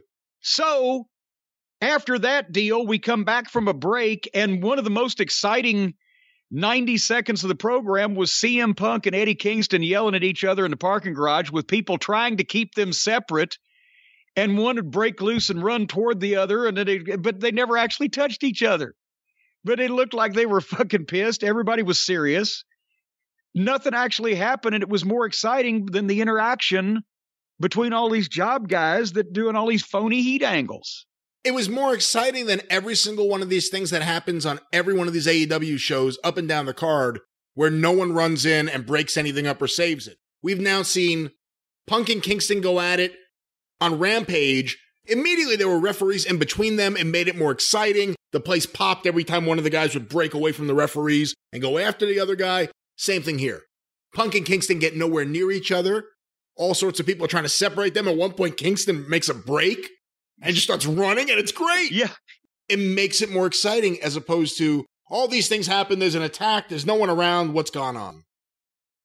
And I love it when they attack somebody in the back and the cameraman and yes, a cameraman, even in wartime with the news cameras, they're trained to shoot whatever. But that doesn't mean that there's nobody watching on a monitor in the same building, probably 50 feet away somewhere, that could make their way over there and do something about it. Anyway.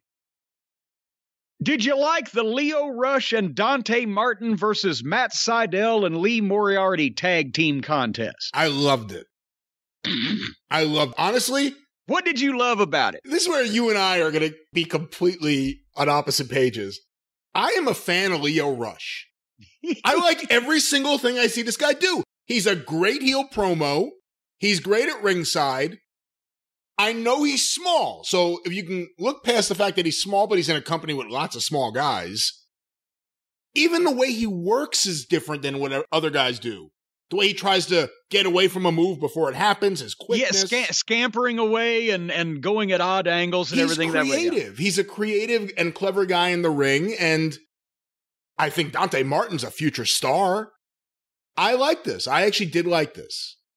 I will say, when they say that Lio Rush is Dante Martin's mentor, but he looks like his little cousin that he's picked up after school and is taken to get him ice cream, Dante Martin's 6 feet tall. So I have a hard time buying the child-sized Lio Rush as a mentor. But as we mentioned, Dante Martin, incredible physical attributes that he has, that grace and the leaping ability. He needs to be older. He needs facial expressions, a personality, a physique, etc. But what he has, you can't teach. It has to be natural. Those other things probably will come with age and experience. Him and Moriarty, who don't look bad. They did a million things fast, but they had the sense to stop every once in a while and get an ovation. But this is modern wrestling. It's smaller guys going 100 miles an hour doing a synchronized routine, and then Dante Martin stands out because he has that amazing something athletically. But as far as a match, you're watching individual guys do a performance. None of these guys could put a match together. The hot tag was 2 simultaneous cold tags on either side of the ring.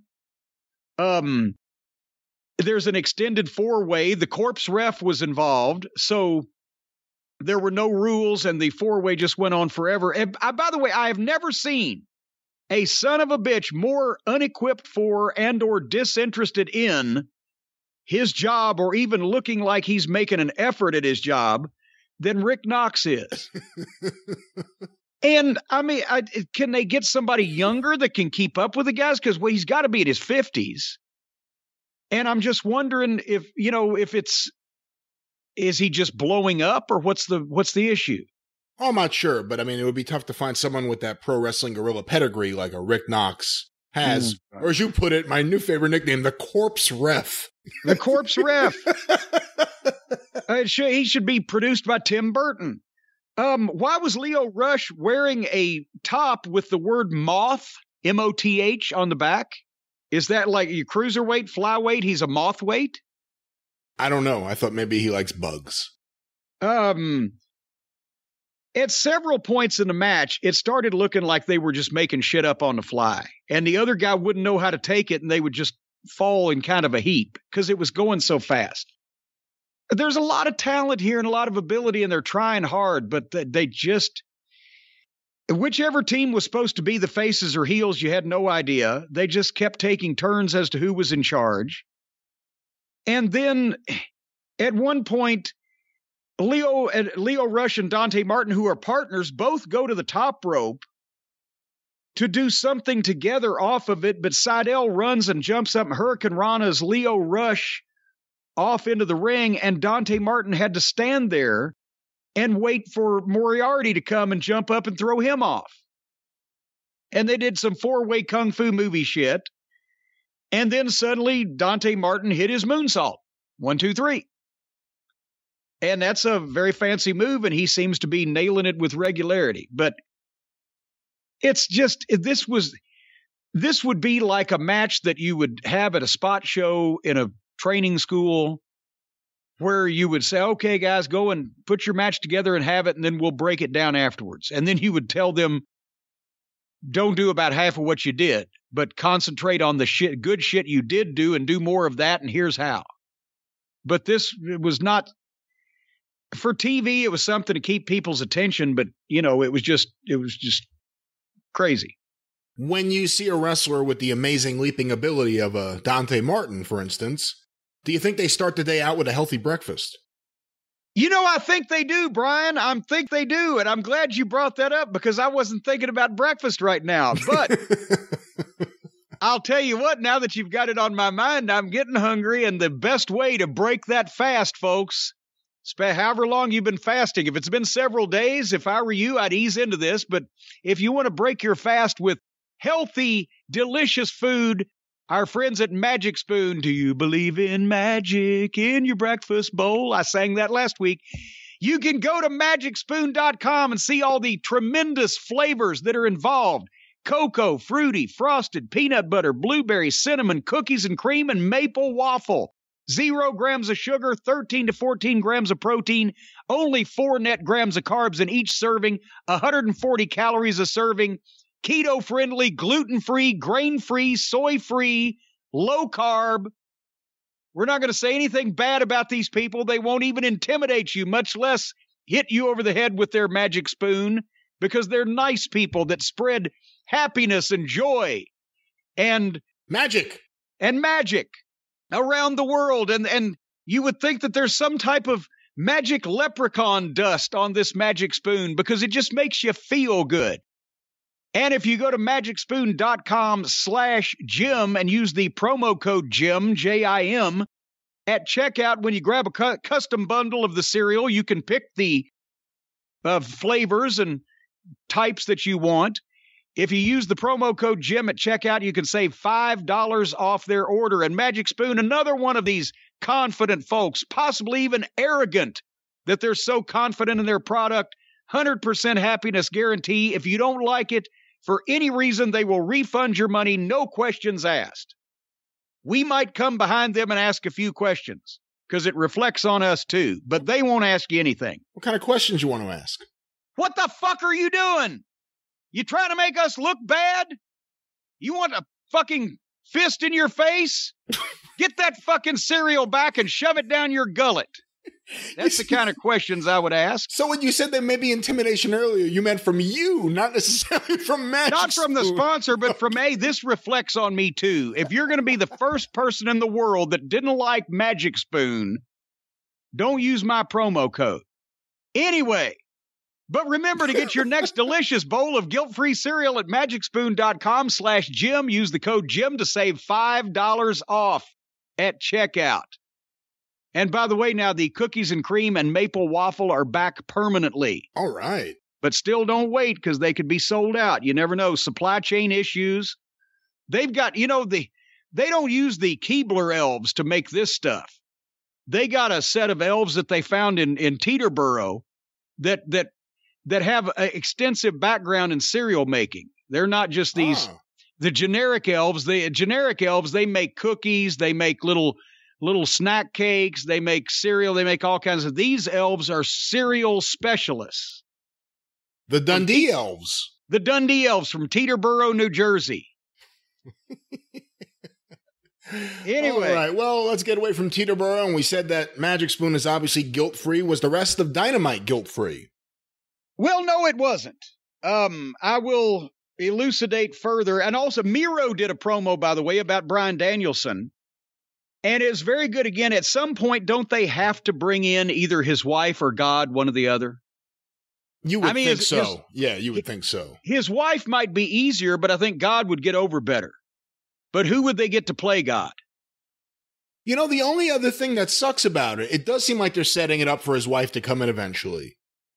And if not, fine, it's just promos. But I feel like Miro doesn't need anybody. I feel like he's great on his own with nobody around him. Well, I like that he's referring to the unseen wife, that people know who it is, but still she's not in the picture and etc. I like that part, but I think he's got to produce God sooner or later. Because I think that may be the match they're building to, because he's cursed God. He's asked him why he forsook him. He's threatened him. He's given him ultimatums. I don't know whether God would be putting up with this or not. I think God needs to do a run-in at the next pay-per-view. Start this new angle. Right. Anyway, a match that I was convinced I was going to like. And I was so convinced that I had to take a break after the rest of the show. I wanted to be refreshed and everything before I watched. So I took a little break. I breathed through my mouth. I got calm and everything over all this stuff. I said, this is going to be good. Dax Harwood against Pac. And I noticed at the top, Pac is still said to be 1/3 of Death Triangle with the Lucha Brothers, right? Even though Pac is a babyface here against Dax, and has been a babyface, and of course, Death Triangle, classic babyface name. But now that the Lucha Brothers are babyfaces because they're obviously facing FTR at the pay-per-view, I'm thinking, okay, it seems like Dax would win via a little fuck finish here to heat up the situation with his stablemates facing FTR at the pay-per-view. One would think. One would have thought wrong. Here's the thing. With Pac, I have come to determine, you know how I've said that some guys, depending on their opponent, if they're in with one type of person, they're great. If they're in with another type of person, they're not. I said early on with Malachi Black, he was still trying to figure his stuff out, but that he was a good wrestler. But when he started trying to play the mind games, doing the sports entertainment, then he started backing up, took me out of it. Pac has a switch that somebody with attention deficit disorder is manning. Because Pac in the same match can look like one of the greatest wrestlers in the history of the business or a complete fucking moron, and you never know what it's going to be. And it's all over the place.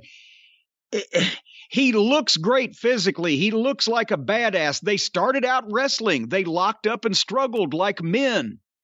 And they went through all kinds of nice, smooth pro wrestling spots and still leaving room for things to breathe. And, you know, they did the stand and trade forearm things, but at least they looked good. And then for the break spot, of course, Pac had to do a dive for a break spot. Why haven't we thought of that before? That's brilliant. He doesn't need to do dives. He looks like a wrestler, but he can do them, so he did do it. There was the break spot. Okay, we're good so far. We come back. The guy on the switch has flipped the switch. They're fighting on the top turnbuckle forever. At one point, they're standing there kind of motionless. But then Pac gives Dax a brain buster. We just talking about nobody doing a brain buster, and somebody mentioned Dax does a lot of them. But Pac does a brain buster off the top rope onto Dax. And yes, he sells and is a slow cover, but it's a 2 count. What would be a finish now if somebody actually had one? A chainsaw? That was my biggest problem with the match, was there were some terrific and clear finishes, which just set up the next one.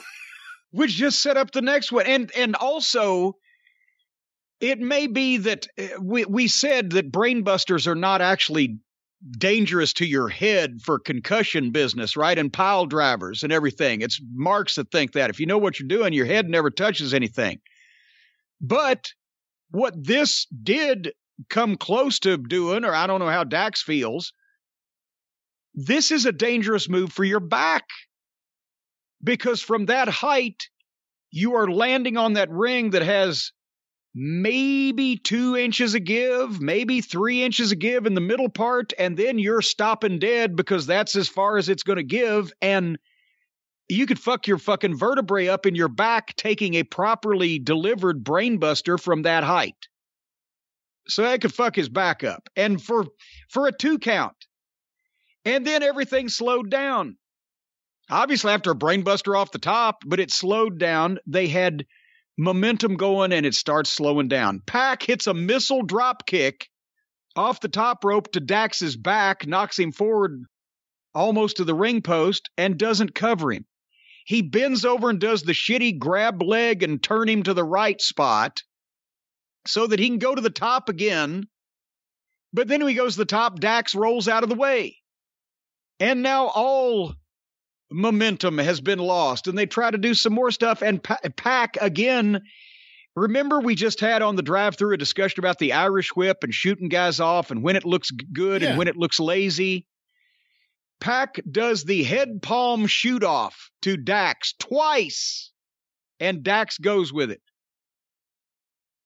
And I say head palm shoot off, a bunch of guys are doing it. Archers was doing it. I don't know where this came from or why anybody wasn't immediately screamed at and cussed at and told they'd be fired if they ever did it again in whatever company this started in. They take their hand and just put it behind the guy's head and wave their right arm, and the guy takes off running and hits the ropes and comes back. And I think back to when I learned not to do something like that from Bobby Eaton in 1982 when he told me what Big Bill Dromo said to him in 1977. Dromo's a babyface. Bobby's a heel working for Goulas. He goes to grab Bill Dromo and run his head in a turnbuckle. And he grabs him with his right hand and he draws back and he goes to run him in a turnbuckle and Dromo won't go.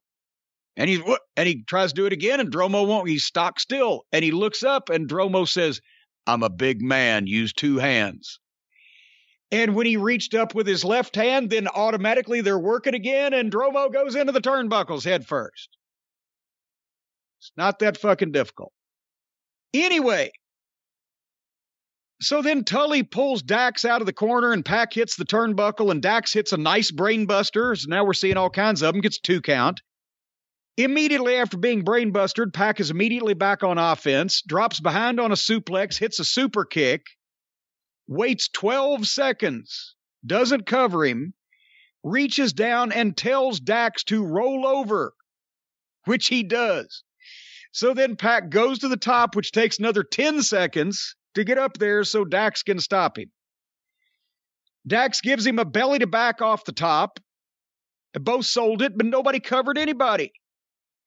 And after taking a belly-to-back suplex off the top rope, Pac, as Dax charges at him, Pac is instantly 100% and hits a German suplex, and then all the momentum stops again. I have to feel that Dax was overruled on a variety of things. I've never seen a match involving either Dax or Cash that made less sense than this. Dax hit a clothesline and a slingshot powerbomb that looked lovely. Got a 2 count. That was looked great. Awesome. Yeah. That should be somebody's finish, and it'd play on what Tully used to do. But they did more back and forth. And then at one point, Pac backslid Dax. Dax kicked out of the backslide, and immediately Pac just got an STF of some kind on him, and Dax gave up instantly. Instantly. Out of nowhere. This is the 3rd time on a 2-hour program that somebody just grabbed a fucking hold and somebody tapped out of nowhere. Can anybody come up with a finish? So then, of course, there has to be an angle. Cash hits the ring and starts getting heat on Pac. Pac covers up and didn't open up for anything. The lights go out. They come back on. Malachi Black and Andre Olio are in the ring, joining the Heat. But then the Lucha Brothers come and hit the ring and make a big comeback. But at the same time, Cody is coming down the arena stairs. The Lucha Brothers came from the back down the entranceway. Cody is taking forever to get to the fucking ring. And finally he gets there and he's all over Malachi Black. And the babyface has cleared the ring. And by this point, I'd forgot what match was this on the pay-per-view. Was this match an angle originally supposed to heat up? Because now we've just crossed fucking programs to the point where I don't know what the fuck's going on. The match on the pay-per-view ended up being Cody and Pac against Andrade and Malachi. What started here was FTR and Lucha Brothers. They were going to juice that up. It's a match between Dax and the Lucha Brothers as partner. By the time they get finished, they're promoting a tag team match. And I don't know where the first guys ended up. It's a goddamn... Just do an angle with everybody on the card. Just have 26 people go out and fight. And then you've covered everything in one segment. The crowd popped big when the Lucha Brothers ran out. And then just out of nowhere, there's Cody. And then they saw Cody. Why? Where was Cody? Is there any reason why Cody was coming through the crowd all of a sudden? Where was he? Was he getting a pretzel? Apparently, where the fuck was Cody that he was coming down through the crowd? In their minds, there's some reason for it. I'll come down from the crowd. That way they don't see which way I come out. They don't know whether I'm a babyface or a heel or some deep meaning that nobody... It's just like, what the fuck? Hurry up, pal. Take those bleachers 2 at a time. It doesn't matter where you come from. It's the heel tunnel, Cody. Well, that was the funniest visual ever of the people going nuts for the Lucha Brothers running out there. Because whatever you want to say, the AEW fans love the Lucha Brothers. And Alex, people are going nuts. Yeah. And it just so happens that Cody at the same time is being ignored as he comes down through the crowd. And it takes him forever to get there. But he wasn't completely ignored. Once the people saw him and realized he was there, they started booing him. Well, that's true. That is true. Good point. Anyway, so Pac's physical work as far as his move doing is mostly okay. His psychology is not there. And I don't know what the fuck. Every time he's got a good match going, he starts either going to the top rope like he should be, Tiger Mask. At the way he looks, he doesn't need it. Or he's doing a ridiculously too big move in mid-match and it all goes to shit. You can't follow it, whatever. That was our TV main event, but we had one more thing coming up on the program. The big contract signing. So now... Oh, fuck. Remember every once in a while on wrestling down through the years, you'd see the big contract signing. And so that was good. And usually something happened to juice the match up. And everybody, sometimes would remember it for a while. How many contract signings on WWE and AEW television have we seen in just the last 3 months? Every week there's a contract signing. They rely on the same 5 things over and over again. So this one's between Hangman Adam Page and Twinkle Toes McFingerbang. Twinkle Toes was wearing a purple suit with white socks. Looked very pleasant. It's the old mix-up again. Do you want to go to Cox's and get a seersucker suit, or do you get mixed up and go to Sears instead? But they were trying to again tell this story. We were friends, we were partners, we were family. And there was more about Adam Page's failures and sorrows. And I was, at that point, looking at the crowd and go, you know what? These people, they actually bought this phony, goofy, wimpy backstory that they saddled poor Adam Page with, which must indicate the difference in generations from 20 years ago, when a guy that has been booked and presented like Adam Page would have probably been pulled into the crowd and cuffed around about the head and face and kicked out the back door by the fans for all of the sorrow and loss and failure and mopiness and everything. But somehow, is it just that this generation that the comedy wrestling appeals to wants people that are sad and morose and mopey and flawed and wishy-washy and whatever the fuck? I can't answer that, but as I'm sure we'll talk about tomorrow when we record the pay-per-view review, that what we said a while back ended up being correct. That Adam Page is being booked to be a fall-down drunk and that his life only comes back together when he gives up alcohol, and it appears that's exactly what this is. Anyway, Page speaks well. It's not him, it's just the material, but at least he had some confidence here. But then, of course, Twinkle Toes offers a handshake, Adam Page accepts it, and right at that point, did we refer to this 2 or 3 weeks ago on the program?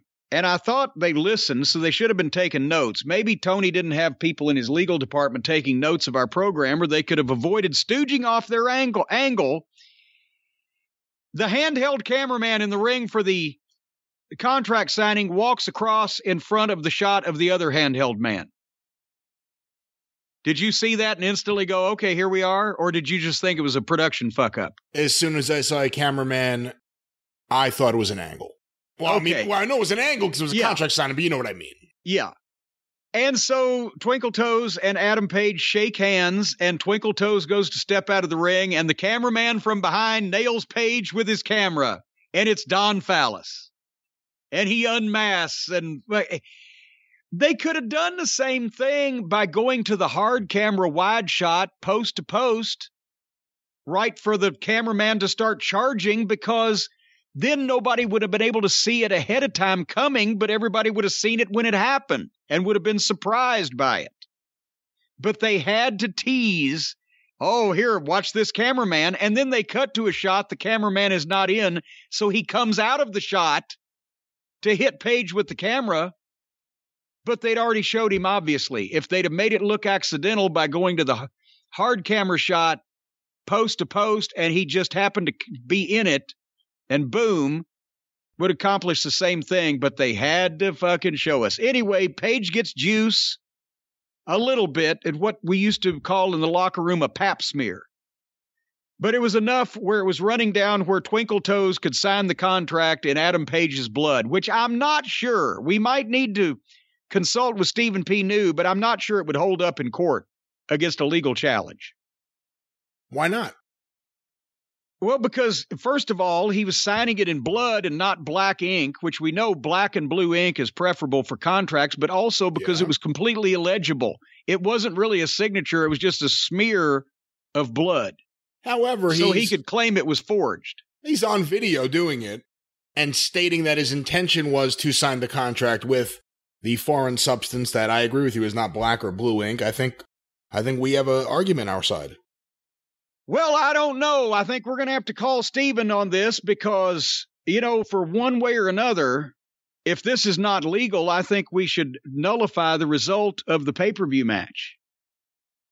Because for heaven's sake, you can't have an illegal contract signing for a world championship match in AEW and have it signed in blood and not challenge that legally. Well, that was... I would think Fallis would come up with that. Well, maybe, and you guys... Fallis would come up with a transition if he was here right now, I bet. But I'll just say this. Boy, Don, I remember when you used to have a full head of hair. There it is. I remember when Don Fallis used to have a full head of hair, and right now, what he's got is slicker than a hard-boiled egg. But folks, it doesn't have to be that way. Yes. Did you know, Brian, 2 out of 3 men will experience some form of hair loss by the time they're 35 years old. And since Don is past 50 now, it's gotten extreme. More than 50 million men in the United States suffer from male pattern baldness, and there are only 2 FDA-approved medications that can prevent hair loss, and Keeps offers the generic versions of both of them. So not only do you not get jacked out of all of your money, the treatment start at just $10 a month because they offer the generic versions, but they offer the only ones that are approved by the FDA. Is that the Food and Drug Administration, last time I checked? I believe so, yes. Well, it ought to be Food, Drug, and Hair Products Administration, FDHPA, because they're approving these hair products also. Folks, if you want to keep what you've got, use Keeps, because you can reverse the trend that you're on currently. You'll not only keep the hair that you've got on your head, but you will see slowly and gradually those other ones peeking out from underneath the soil up there on top of your head and springing into the daylight and the sunshine, thanks to the folks at Keeps. Convenient virtual doctor consultations, medications delivered straight to your door every 3 months so you don't have to leave home, discreet packaging, proven results, more 5-star reviews than any of its competitors, and as we've said before, 7 in the Tokyo Dome. Have you noticed more Japanese people have hair than are bald, where it's reversed over here? What? That's because I have not noticed this, no. It gets more stars in the Tokyo Dome. If you're ready to take action and prevent your hair loss, or if you want to just accost somebody on the street and rub some of this shit on their head because they're going bald, they'll thank you later. Go to keeps.com/JCE to receive your first month of treatment for free. Keeps, Keeps, keeps.com/JCE to get your first month of treatment for free. What do you think would happen if you just tackled somebody on the street, held them down, and rubbed some Keeps on their head and told them to thank you later? I think you'd be arrested, and rightly so, and let's not do that. Of course, Keeps is for you and you alone. Buy it and use it. Keeps your Keeps to yourself. That's right. Keeps your Keeps to yourself. Don't hand me no lines and keeps your Keeps to yourself. All right. Back to the programming. So they'd done all that. That was on Wednesday night, and they had one more shot to rectify their mistakes on Friday night. And do we have any, by the way, do we have any ratings information? Because I heard Wednesday night was back down in the troublesome territory for their Wednesday night show again. I will find them while we're because talking. of the multiple involvement of Pockets and his friends. But as I said, they had one more chance on AEW Rampage on Friday night, the 12th, the go-home show for the pay-per-view. And remember what I said earlier about Jungle Boy. He's great with a veteran that can lead him and make him fight from underneath. And I honestly, I had high hopes for Jungle Boy versus Bobby Fish. For many parts, I was happy with those hopes that I had. But there was one part and again, I'm afraid it's Fish. Either maybe he's used to the laxness there now already, or maybe it's just what they do. But they started out. Jungle Boy started with the jump start. He was all over Fish because they did an angle, and there was some heat. But Fish took over, and Jungle Boy's fighting back from underneath, and he hit the top rope move that he had, tried earlier and been foiled. But then Fish takes him to the floor and bounces him off the railing, and they proceeded to fight on the floor for a 1 minute and 40 seconds in front of Ref Aubrey, who used to have some level of competence and control in the ring. There was no count, well, she maybe acted like she was counting, but it was 1 minute and 40. I think she could have got to 10 or 20. And they go to the break. So when they came back, I thought, I was just hoping that Bobby would be a better leader here than this to have just another AEW match. He's capable of more. Jungle Boy made a comeback. Bobby stopped him. More back and forth. It wasn't bad, as I said, but I'd kind of got disappointed. But again, Fish was kicking Jungle Boy, and out of nowhere, Jungle Boy grabbed his leg, took him down, got the snare trap, and Fish tapped out. Just boom. There you go. It's the same thing every time. Either there's an angle, there's a run-in, or there's a finish out of nowhere. But we got both of them here because there was an afterbirth too after the finish out of nowhere. Here comes Adam Cole. And he and Bobby Fish get some heat on Jungle Boy. And then they pull out 2 chairs from underneath the ring, and the announcers are already calling for, the concerto! Which is, as we've mentioned, I think if I could throw anything in the bin, as they say over across the pond, be that fucking concerto in any company by anybody. It's ludicrous. You can't make it look real. But before they get a chance to, here comes Christian Cage and Dino Douche, and they proceeded to hit the ring and beat the shit out of Bobby Fish and took all the heat off of the heels that they just got. And Fish was left in the ring. The others left. Fish was left in the ring to get the shit kicked out of him, and then the babyface just stand there like, come on, we'll do some more to you. They start... I've never seen a show that regularly started an angle at the top of the segment and paid it off and finished it by the time the segment was over with. A couple things. One, the ratings you asked for. Wednesday night did 913,000 viewers, which is up 4% from last week, but it is still the second lowest audience since July 7th. Well, I'm sorry. And the previous week with the numbers, I was there where they were back down in the 800s. So at least this would back up a little bit. What about Friday night? Have we heard these things yet? These are the fast national numbers, so these are not completely accurate. It'll more than likely move up slightly. But Rampage garnered 480,000 viewers. Ouch! Which is down 14% from last week. The go home for the pay-per-view. All righty then. Well, speaking of going home... I don't know if you missed it. Did you see the promo on Dynamite with the Young Bucks and Cole and Fish? No, I skipped over that completely. It appeared like... Because I saw their faces. Well, they were teasing some sort of dissension. I think they were. Between Fish and the Bucks, even though he's Cole's friend and he's aligned with him. So the idea that O'Reilly's coming in, we think, even if Roddy's not, and you get those 3 together, Red Dragon and Adam Cole, and you have the Bucks and whoever, Omega, Page, whoever, that may be where they're going. And whether you like the Bucks or not, in terms of Vince McMahon and WWE just handing over something that should work, while the Undisputed Era would never get used appropriately on the main roster there, handing the Undisputed Era over to feud with, eventually they could, with the Elite or something. Jesus Christ. I mean, they just handed them the top stars from NXT. And see, I'll watch that. Because I'm skipping whatever Adam Cole does because I have liked his work and him as a person so much in the past.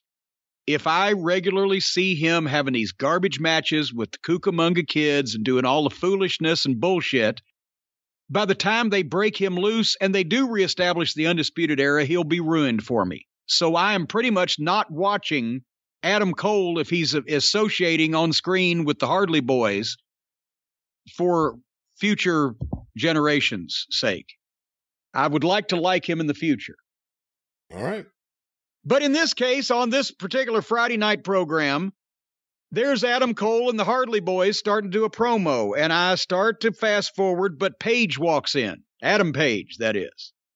I know we got a lot of pages, a lot of cages, gauges, etc. Cole walks out, and Adam Page apologizes to the Hardley Boys for being an ass and costing them their title shot and blah, blah, blah. But then he says, but they're even because they did it to him too, so don't touch me on Saturday, or elsewise we'll have problems. So now the babyfaces is apologizing to the heels. And actually, when you see the pay-per-view, it turns out all the heels ever needed was an apology. That's all they were waiting for was an apology from their drunk kidding? Friend. Oh, don't spoil anything, but they just wanted an apology from their friend, even though they're heels and he's a babyface. That's all they needed. Sometimes an apology will do, apparently. Yeah, well, I wish that the fucking Hardley Boys' parents would apologize for meeting each other so we wouldn't have to go through all this. The last Stampede would have been great if the week before you just said, Bill, I'm sorry. What am I doing? Well, I shouldn't have said those things about Joel. Shouldn't have said I'd have him swabbing out toilets and selling Midnight Express bumper stickers. I apologize. Anyway, the next match was Jane Cargill versus Santana Garrett. And Jane won, and then Mark Sterling, the alleged attorney of Jane Cargill, had a cake for her anniversary of when she signed there or signed with him or whatever the fuck. And wouldn't you know, Red Velvet came out and smashed the cake in Mark Sterling's face, who did the worst job of a manager receiving a cake in the face ever, because he's holding it and she tips it up and he just puts it in his face and then puts it back down. And almost none of it stuck to him. You've got to put it in and smoosh it around and get it all over the place and everything. It would just boop, boom. And then they had a pull apart with Jane Cargill and Red Velvet there on the floor. So now the girls are getting pulled apart, but it's just when the most dangerous team of MMA artists in the history of the world and the top Chris Jericho's dinner circle get in a fight, nobody wants to pull them apart. But two girls fighting, we'll pull them apart. I don't know. I know you love Jane. Did I miss anything? I like Red Velvet. I like Red Velvet more than Jade. Jade is the look. Although she's so much bigger and more defined than everyone else in the division, she not only stands out, but I don't even know who her opponents are. But Red Velvet, even though sometimes she's so energetic, she completely misses what she's trying to do. She's always trying to do something, and she really seems into it. I like Red Velvet. She's always trying to do something, and she really seems into it. Yeah. Well, there you go. I don't know what Jade's motivation is. They did a great package on Kingston and Punk with some biting and realistic comments. That makes it continue to be the only thing that I really want to see on this pay-per-view. And then for whatever reason now, Dante Martin is the belle of the ball, and this may be why this program did 480-something thousand viewers as a go-home show for the pay-per-view, because most of it did not promote the pay-per-view. Now, it was his hometown. That's one of the reasons why he was probably the belle of the ball. No, but I'm just saying Dante Martin against Arya Daivari. He's Sean Daivari's brother. I'm a big fan of Sean. I've worked with him in OVW and again in TNA, and I'm not saying anything bad about either of these guys, but this was not a lot of star power for your go-home television program for the pay-per-view. And obviously Dante comes out on top, but now Team Taz has made an offer to Dante to join their group. Hey, just think about it. It'll be there when you decide, because Leo Rush wasn't there. So now Team Taz trying to go behind Leo Rush's back. But I got to be honest, if I was in AEW, would I rather be mentored by Leo Rush or a member of Team Taz? I'll take Taz. I wish you could see the smile on my face right now. Just thinking about a Team Taz Leo Rush feud. It will be the best promos on every show. There will be things that make you laugh, but not in a stupid wrestling humor kind of way. There'll be some energy, some excitement. This is exactly what I want on this show. Team Taz versus Leo Rush and whoever his stable of proteges are. I can't wait for this. You know, Brian, if Dante is conflicted on accepting that offer from Team Taz, or just if he's conflicted about anything, or maybe Tony Khan, I'm betting that if Tony Khan had somebody to talk to before he booked these programs, he'd get some advice, he'd do a better job. I bet the folks at BetterHelp would not only give Tony Khan better booking advice than he's getting from some of his roster, but they charge him a whole lot less to do it. And I don't mean to make light of a serious situation, but everybody sometimes needs somebody to talk to. I think some of the AEW crew more than most. But if you need somebody to talk to, if there's something interfering with your happiness, preventing you from achieving your goals, then BetterHelp, H-E-L-P, by the way, BetterHelp can help. They'll assess your needs and match you with a licensed professional therapist you can start communicating with in under 48 hours. Professional counseling done securely online with a broad range of expertise. I don't know if there's any budding Eddie Grahams or Roy Shires on the BetterHelp staff. They may not be able to help with booking advice, but they can help you with life advice, because BetterHelp wants you to start living a happier life today. You can visit the website betterhelp.com, read the testimonials that are posted daily, and as I mentioned, it's more affordable than either traditional offline counseling or hiring some bug-headed professional wrestler to give you advice. Visit BetterHelp.com/JCE. BetterHelp.com/JCE and get 10% off your first month's services. Join the over 1 million people taking charge of their mental health with the help of an experienced professional with the folks at BetterHelp. And I have a feeling if I watch any more of these programs, I'm going to be a regular customer myself. Well, this past week's Friday Night Rampage certainly started off one way and ended a completely different way. It ended a completely different way. A lumberjack match from the heated episode where Pockets put his own head in Matt Hardy's chair and allowed himself, obviously, right there in front of God and everybody, to be dropped like a rock. Now it's a lumberjack match. Pockets comes out with Chris Flatlander, Wheeler Yuta, and Chucklefuck Taylor, and they're all dressed as lumberjacks. I'm a lumberjack and I'm okay. With the cap and the checkered shirt, the flannel and the jeans. And then here comes Matt Hardy with, again, half of every tag team, the Blade, Isaiah Cassidy, the Bunnies out there, plus every job guy in the company that they've been paying for all this time that you never see is around the ring. Yeah, we found out where Pillman Jr. was. Oh, and there, again, remember we kept asking, where's Brian Pillman Jr.?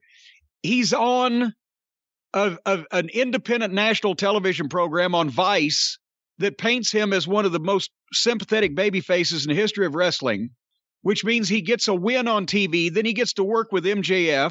Rightfully so, does not come out on top of the program with MJF, but instead of then bringing him back for a couple of weeks for rehabilitative wins on television to still keep him in people's minds, he goes into the Federal Witness Protection Program, shows up 2 months later as a lumberjack in a job guy match. Thanks for coming, Brian Pillman Jr. And before the bell, all the lumberjacks started fighting with each other before the people in the match did, which gave me the opportunity to reach for my remote before I had to see Pockets do anything. Wait, did you not see why they were all fighting? And Matt Hardy said, if somebody will knock him out, I'll give him 20 grand or whatever. He just starts yelling, not even 20 grand. I think it was like 5 grand or something. And all these wrestlers on AEW Ross like, oh shit, let's get moving. And then it just turned into another chaos. Guy giving out free money. Yeah, I wonder where he got that gimmick. But here's the thing. Until the company mascot here comes up with a new joke, I can't come up with any new jokes about him. It's the same. These matches are all the same. It's clownishness and foolishness and people stooging for his ridiculous one-note gimmick, one punchline joke. And as seen on Twitter, full of botches, including the whiff on the Superman punch and Matt Hardy missing an elbow drop and then trying to claim it was on purpose.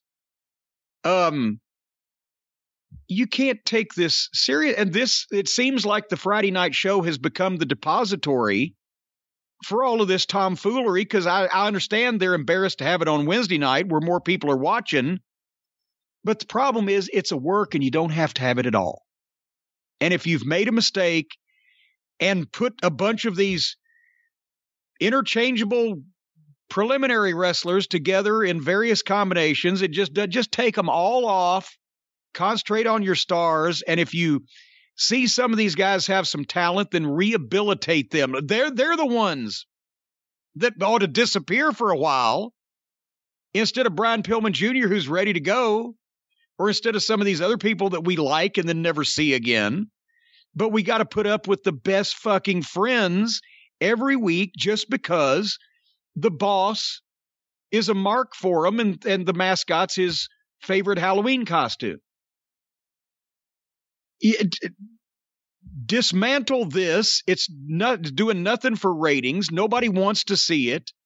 And it's just basically detracting from the rest of your program. And concentrate on building your new stars that have a chance of contributing in the future instead of this mess of falderall. My thoughts. What are your thoughts? I'm no Orange Cassidy fan, but to me the problem here is Matt Hardy. more than Orange Cassidy. And that's not to say I want his gimmick or anything around, but I was talking about both combinations. Okay. I was talking about Matt Hardy and Blade and Isaiah Cat, all these. Just stop. Just stop. Put them in single matches on YouTube. Let them figure out what else they need to do and put something else coherent together in a few months. But don't just keep putting these guys out here do the same shit every week, and it's all rotten. And now Matt Hardy's even calling him Pockets. Did you see that? Well, yeah, and he's stealing my material too.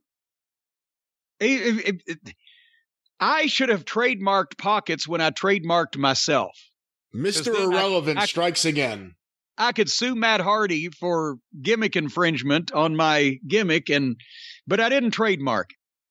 I just didn't think ahead far enough. But yeah, I mean, they have to do something to appeal to the people that like their show, that want to see me gutted with a rusty fishing knife and boiled in oil and have my fat sold for soap. So the heels start using my knocks and the baby faces start beating my surrogates. But I'm just over here telling the truth as I see it.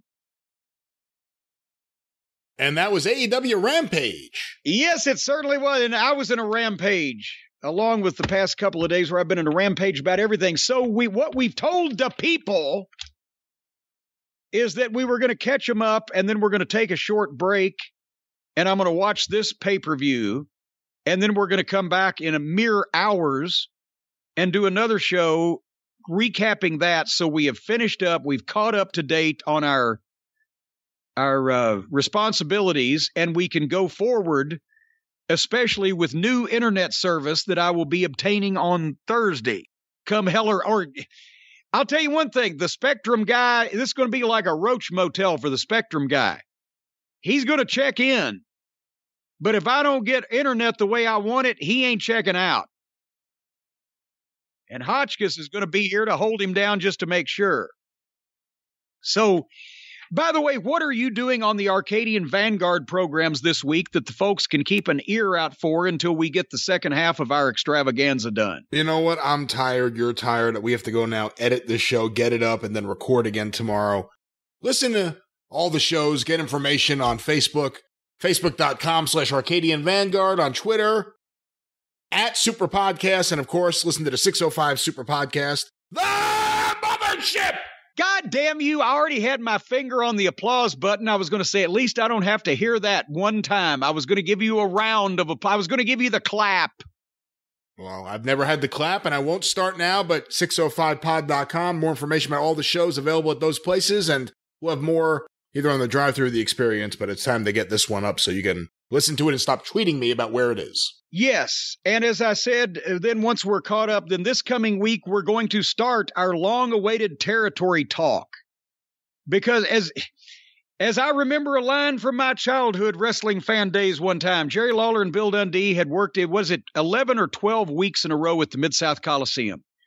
And in that period of time, they sold 90-something thousand tickets because they had a couple of sellouts, several more were 10,000, blah, blah, blah.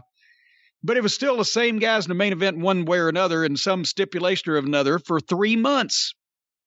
And on one of the go-home shows for one of the last ones, Lawler's doing his promo. He said, and I heard somebody say, I'm tired of watching you kick the crap out of Bill Dundee. Well, I tell you what, I'm tired of kicking the crap out of Bill Dundee. So this week I'm going to finish him. So I'm tired of kicking the crap out of these modern wrestling programs, and we're going to start some classic wrestling territory talk starting this coming week on The Experience, where we go back and examine every single, well, we're not going to do it all in one show. This is going to be a multi-part series. But we're going to examine the state of every territory in the country in 1985, what it was like to work there, what guys made, how often they worked, the whole 9 yards, the inside scoop, and whether or not the Midnight Express and I would have wanted to go work there if we had not gone to World Class and then Crockett in 1985. Where else might we have gone and what would have happened? We're going to start doing that multi-part series. We're going to start coming up with some more classic wrestling questions from the audience. So if you want, folks, more classic wrestling talk, please, in the form of a question, and in English, if possible, ask it so we don't have to go back to Charlie from Starkville all the time. But we're going to talk about WWE again for the people who said, oh, goddamn, you don't talk about WWE the last 2 weeks. Well, Survivor Series is coming up. Let's see if they can do anything to move us. Or whether they might move our minds. I know they'll definitely move our bowels. And we'll see. So we got a lot of stuff coming up in the next few weeks to keep me occupied so that I don't have to talk about so much of this modern falderall. And also, we will give you updates next week on whether the cable guy made it out alive or not. Right?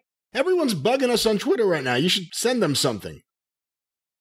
Bugging us about what? Where's the show? Where's the show? Is it coming tonight? Why wasn't it here tomorrow? What should we say? Hold on. Where are they? Hold on. Let me Twitter, get this up here. Well, bastards. I'll get these. Hold on. Let me move this microphone over. Hey. By the way, why does Justin Roberts announce Pac like that? He's a bastard. Well, he's overly dramatic. Yeah. Oh, you're typing away. Listen to you.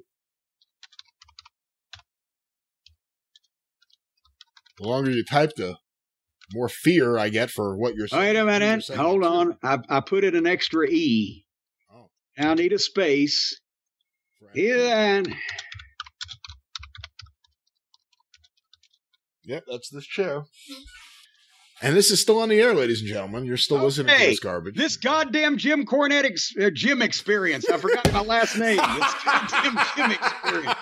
This goddamn Jim Cornette experience is coming out soon. Either that or my computer is flying off the deck. Boom. There we go. So now the people are alerted that the experience is coming out soon. Are we ready to close this up? Absolutely. All right. Thank you, folks, for listening.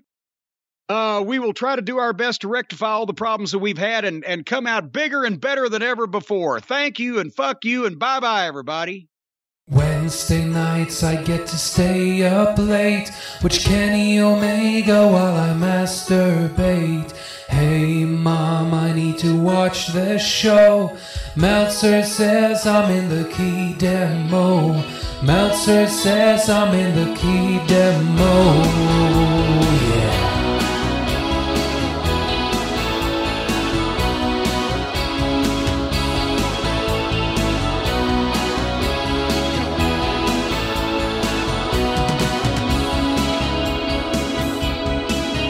In my mom's basement, I steal her Wi-Fi and I pay no rent.